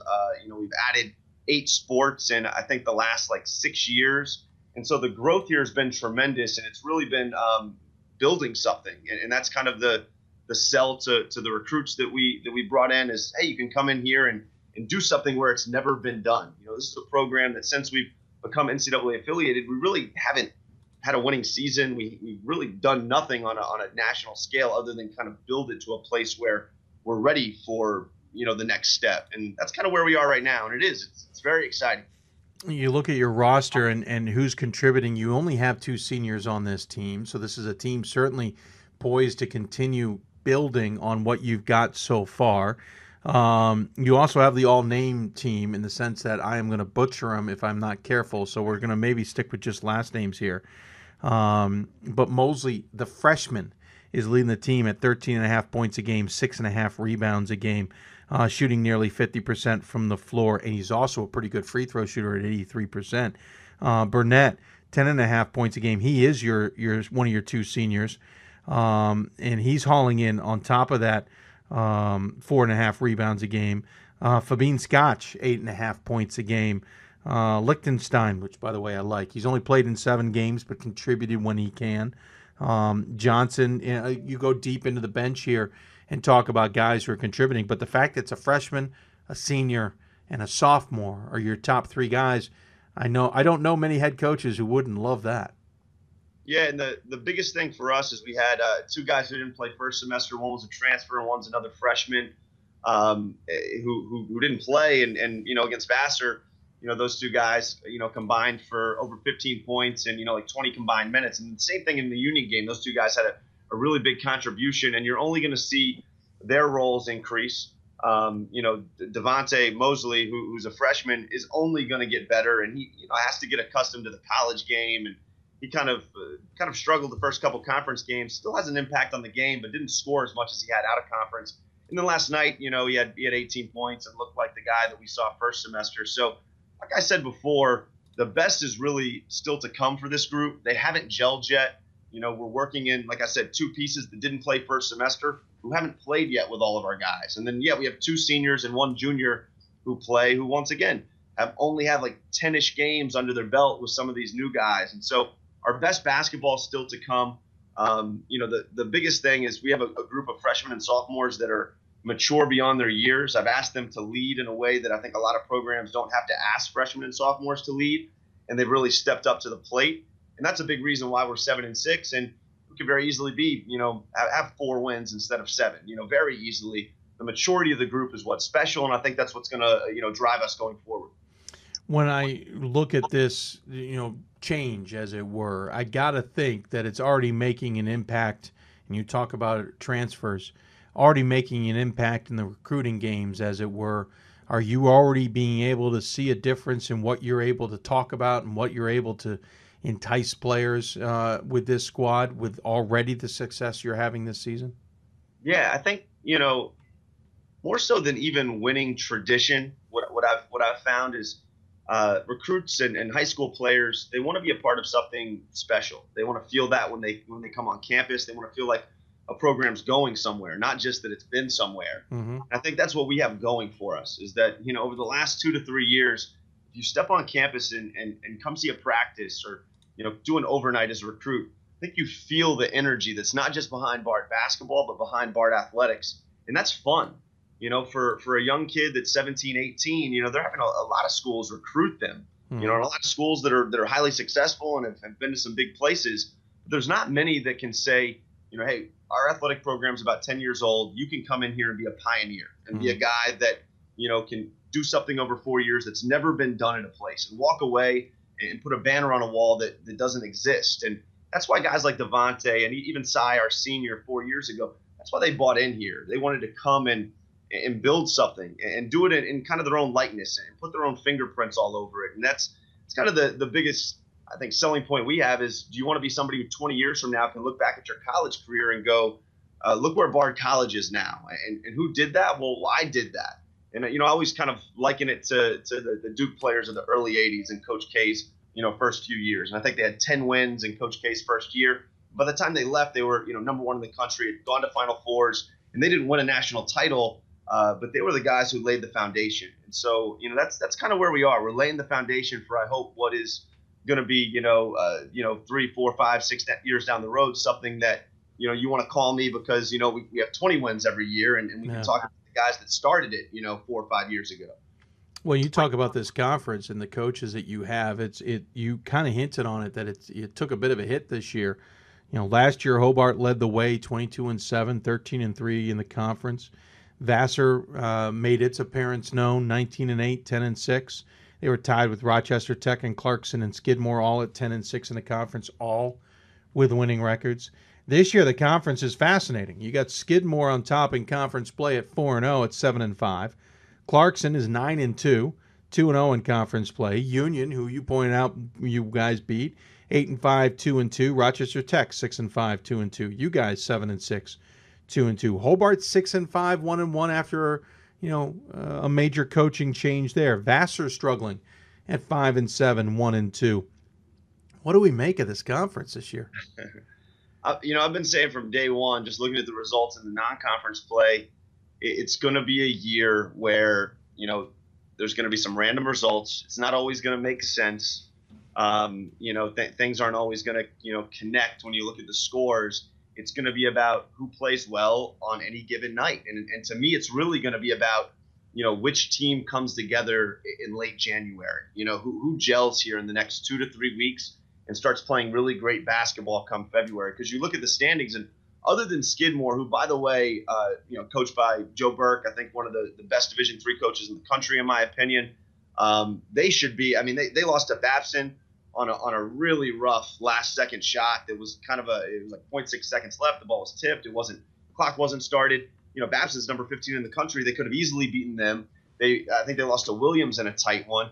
So, I mean, Skidmore could be an at-large team if a couple things had gone their way. They're very, very good. They killed us at their place, and to me, they're a shoo-in for our conference tournament, and they have, very, very good players in their upper class, in their junior and senior class. So, to me, they're in. Everyone else, even, RPI, who now is 1-4 in league, it's up in the air. It's going to be who plays well. 500 is going to get you into the league playoffs, in my opinion. So, for us especially, it's about, let's figure this thing out one game at a time. Let's not overreact to any one win or any one loss. And I'm sure the other coaches have kind of the same approach, with a bunch of new guys implementing new systems, or older guys who have been there 4, 5, 6 years, implementing their system with new guys. So it's crazy. It's definitely a league to kind of look out for. And there's going to be, I'm sure, a bunch of buzzer beaters, a bunch of overtime games that come down to the last, few seconds. And we'll see where it all falls out in February. Of course, you're not the only young gun in this conference. B.J. Dunn, who's 4 years behind you by graduation, is head coach at Vassar. So it's got to be interesting to have that kind of youth in the conference as well. Yeah, and Chris Murphy's the head coach at Union. I think he graduated either in 05 or 06, right around when I did. So it's definitely some young coaches, some guys who are getting their first coaching jobs. At RPI, you have Mark Gilbride, who's been in the league for years at Clarkson, now over at RPI. It's fun. There's a lot of energy.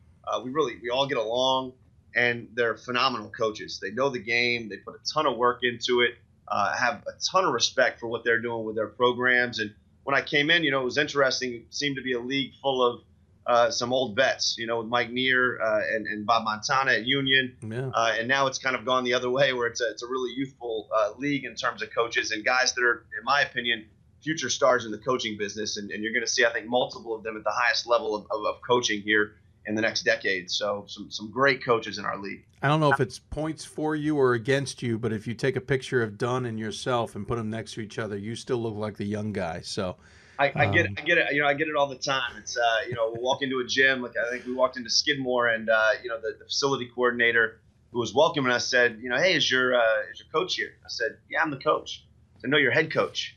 And I was like, no, that's me too. So yeah, I still get that all the time. I'm 31, and people say I look like a player. So I guess it means you'll stay young longer. Yeah, I'll take it. Hey, part of the School of the Week and the part of the fun we have is we get to ask a few trivia questions of our guest, if you don't mind. If you don't I hope you have some enjoyment of this. It's about your school. It's about your program. It's about your athletic department. It could be anything about that. It's a Bard related. Now, you being an alum, you have a little bit of a leg up sometimes versus some other coaches who do this. But that doesn't mean they might not be difficult. I will thank your SID, Jim, for helping me with these. There are a couple that are some doozies. And there are a couple that if you get wrong, you might not be able to walk into practice later. I'm just saying that now. So if you don't mind, can we have a little fun with you? Yeah, let's do it. I think I got 3 of 5 last time I was on. So I'm just Okay. trying to All right. Well, let's see how this works out then. Last time you were on, by the way, you should point out we had you on a great couple years ago talking about a great fundraiser where you took your shoes off. Really, we keep the shoes on. All right. Coaches versus cancer with sneakers. Totally fine. Yeah. All right. And the Samaritan's feet with no shoes and smell. Yeah. Yeah, I mean, it's nice. It's nice and all, but come on.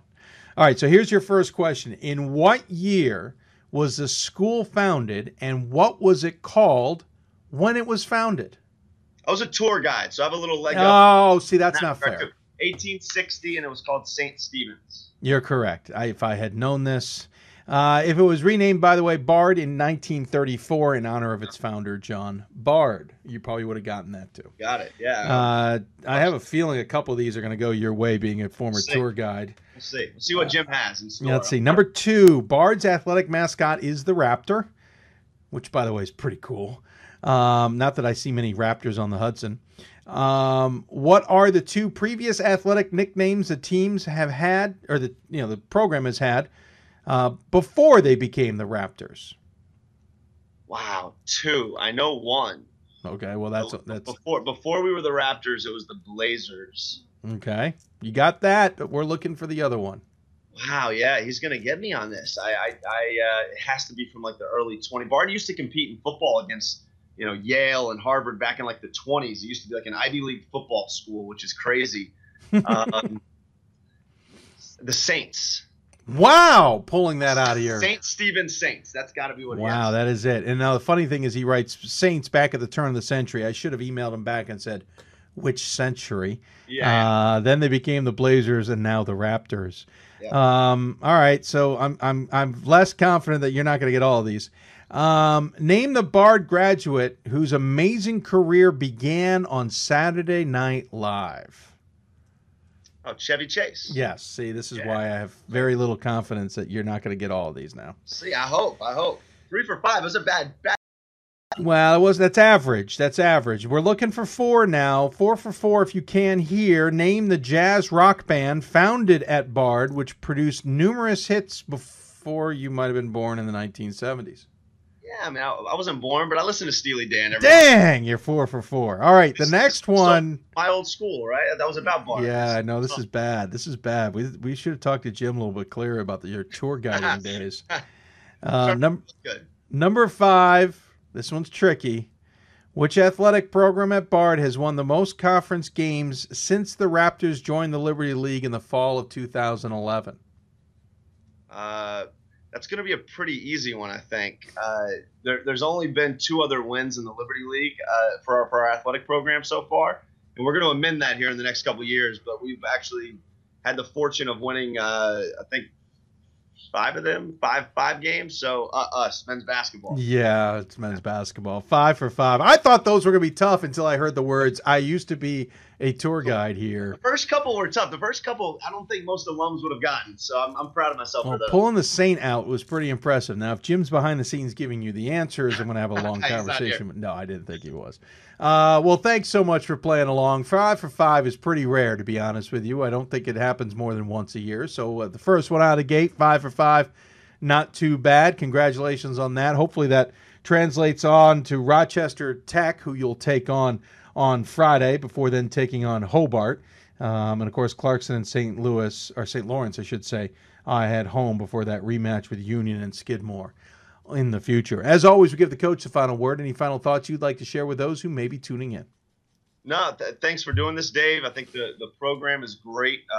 Any exposure that we can get as Division III coaches and teams, I think is just phenomenal because we play such you hear it all the time, it's such a pure form of basketball. And I think for somebody who really loves the game watching a Division III basketball game is beautiful. You know, I'm on D3 Hoops all the time watching live streams, you know, when our team isn't playing, and after our season's ended, you know, I'm watching tournament games and conference tournament games. And so I just love what you guys do. I listen to the program all the time, and keep it up, and I appreciate it. Very good. Well, thank you for the kind words, sir. Appreciate it myself. 7-6 on the season. Looking forward to watching how the Raptors do the rest of the season. Thank you, sir. And it's Coach Adam Turner from Bard. Again, team 7-6 overall, 2-2 in Liberty League Conference play. We pointed out Rochester Tech and Hobart on the road coming up this weekend. They'll then take on Clarkson and St. Lawrence the following weekend at home. And then the following weekend, the last one in January, they'll take on Union and Skidmore also at home. Of course, lots more to play after that. When we come back, we'll wrap up the show, also to give you an idea of what we'll be watching at the NCAA convention. That's all coming up here on Hoopsville. If you want to interact with us, tweet us at D3Hoopsville or hashtag Hoopsville. Email us hoopsville at D3Hoops.com. Facebook us at Facebook.com/Hoopsville. You're listening to Hoopsville, presented by D3Hoops.com and the National Association of Basketball Coaches. More Hoopsville right after this. Division III schools offer academic scholarships instead of athletic scholarships. This really puts the focus that the student athlete needs to maintain that GPA. I did receive a non-athletic scholarship upon entering school. I got the presidential scholarship, which was huge for me. I think there's more opportunities for academic scholarships in Division III. A lot of people pick schools just based on the sport and don't get that experience. Being a Division III athlete and developing my leadership skills has definitely put my name out there and helped me get more recognition on campus, but more recognition nationwide. I did win the Jostens Trophy, which is based on leadership, academics, and then how well you do on the court. I'm also the Schwartz Scholar of my class. Schwartz Scholarship is basically a scholarship that is given to a student who's identified as a likely leader. At the end of the day, it won't matter how they play on the field, it will matter how they do in the classroom.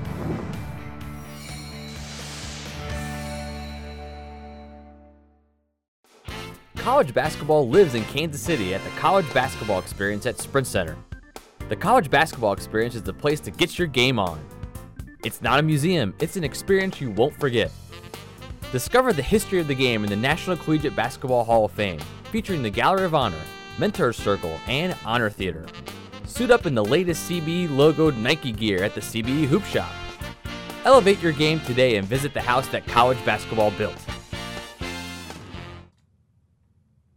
And welcome back to Hoopsville, everybody. Hope you're enjoying this pre-recorded show that we've put together. I want to thank all of our guests who've been on the show, from Chapman's Mike Bukowski, from Bukowski, I should say, Mike Rainiak from New Paltz. Of course, want to thank Coach Hans from Thomas More, Becky Martin from McDaniel, and, of course, Adam Turner from Bard. Appreciate them taking the time to join us on the show. Before we wrap up the show, should point out what we are going to be doing at the NCAA convention. There's a lot of items on the table, and I'm not going to be able to name them all right now, but certainly ones that affect basketball, but Division III on the whole, from financial to recruiting to scheduling.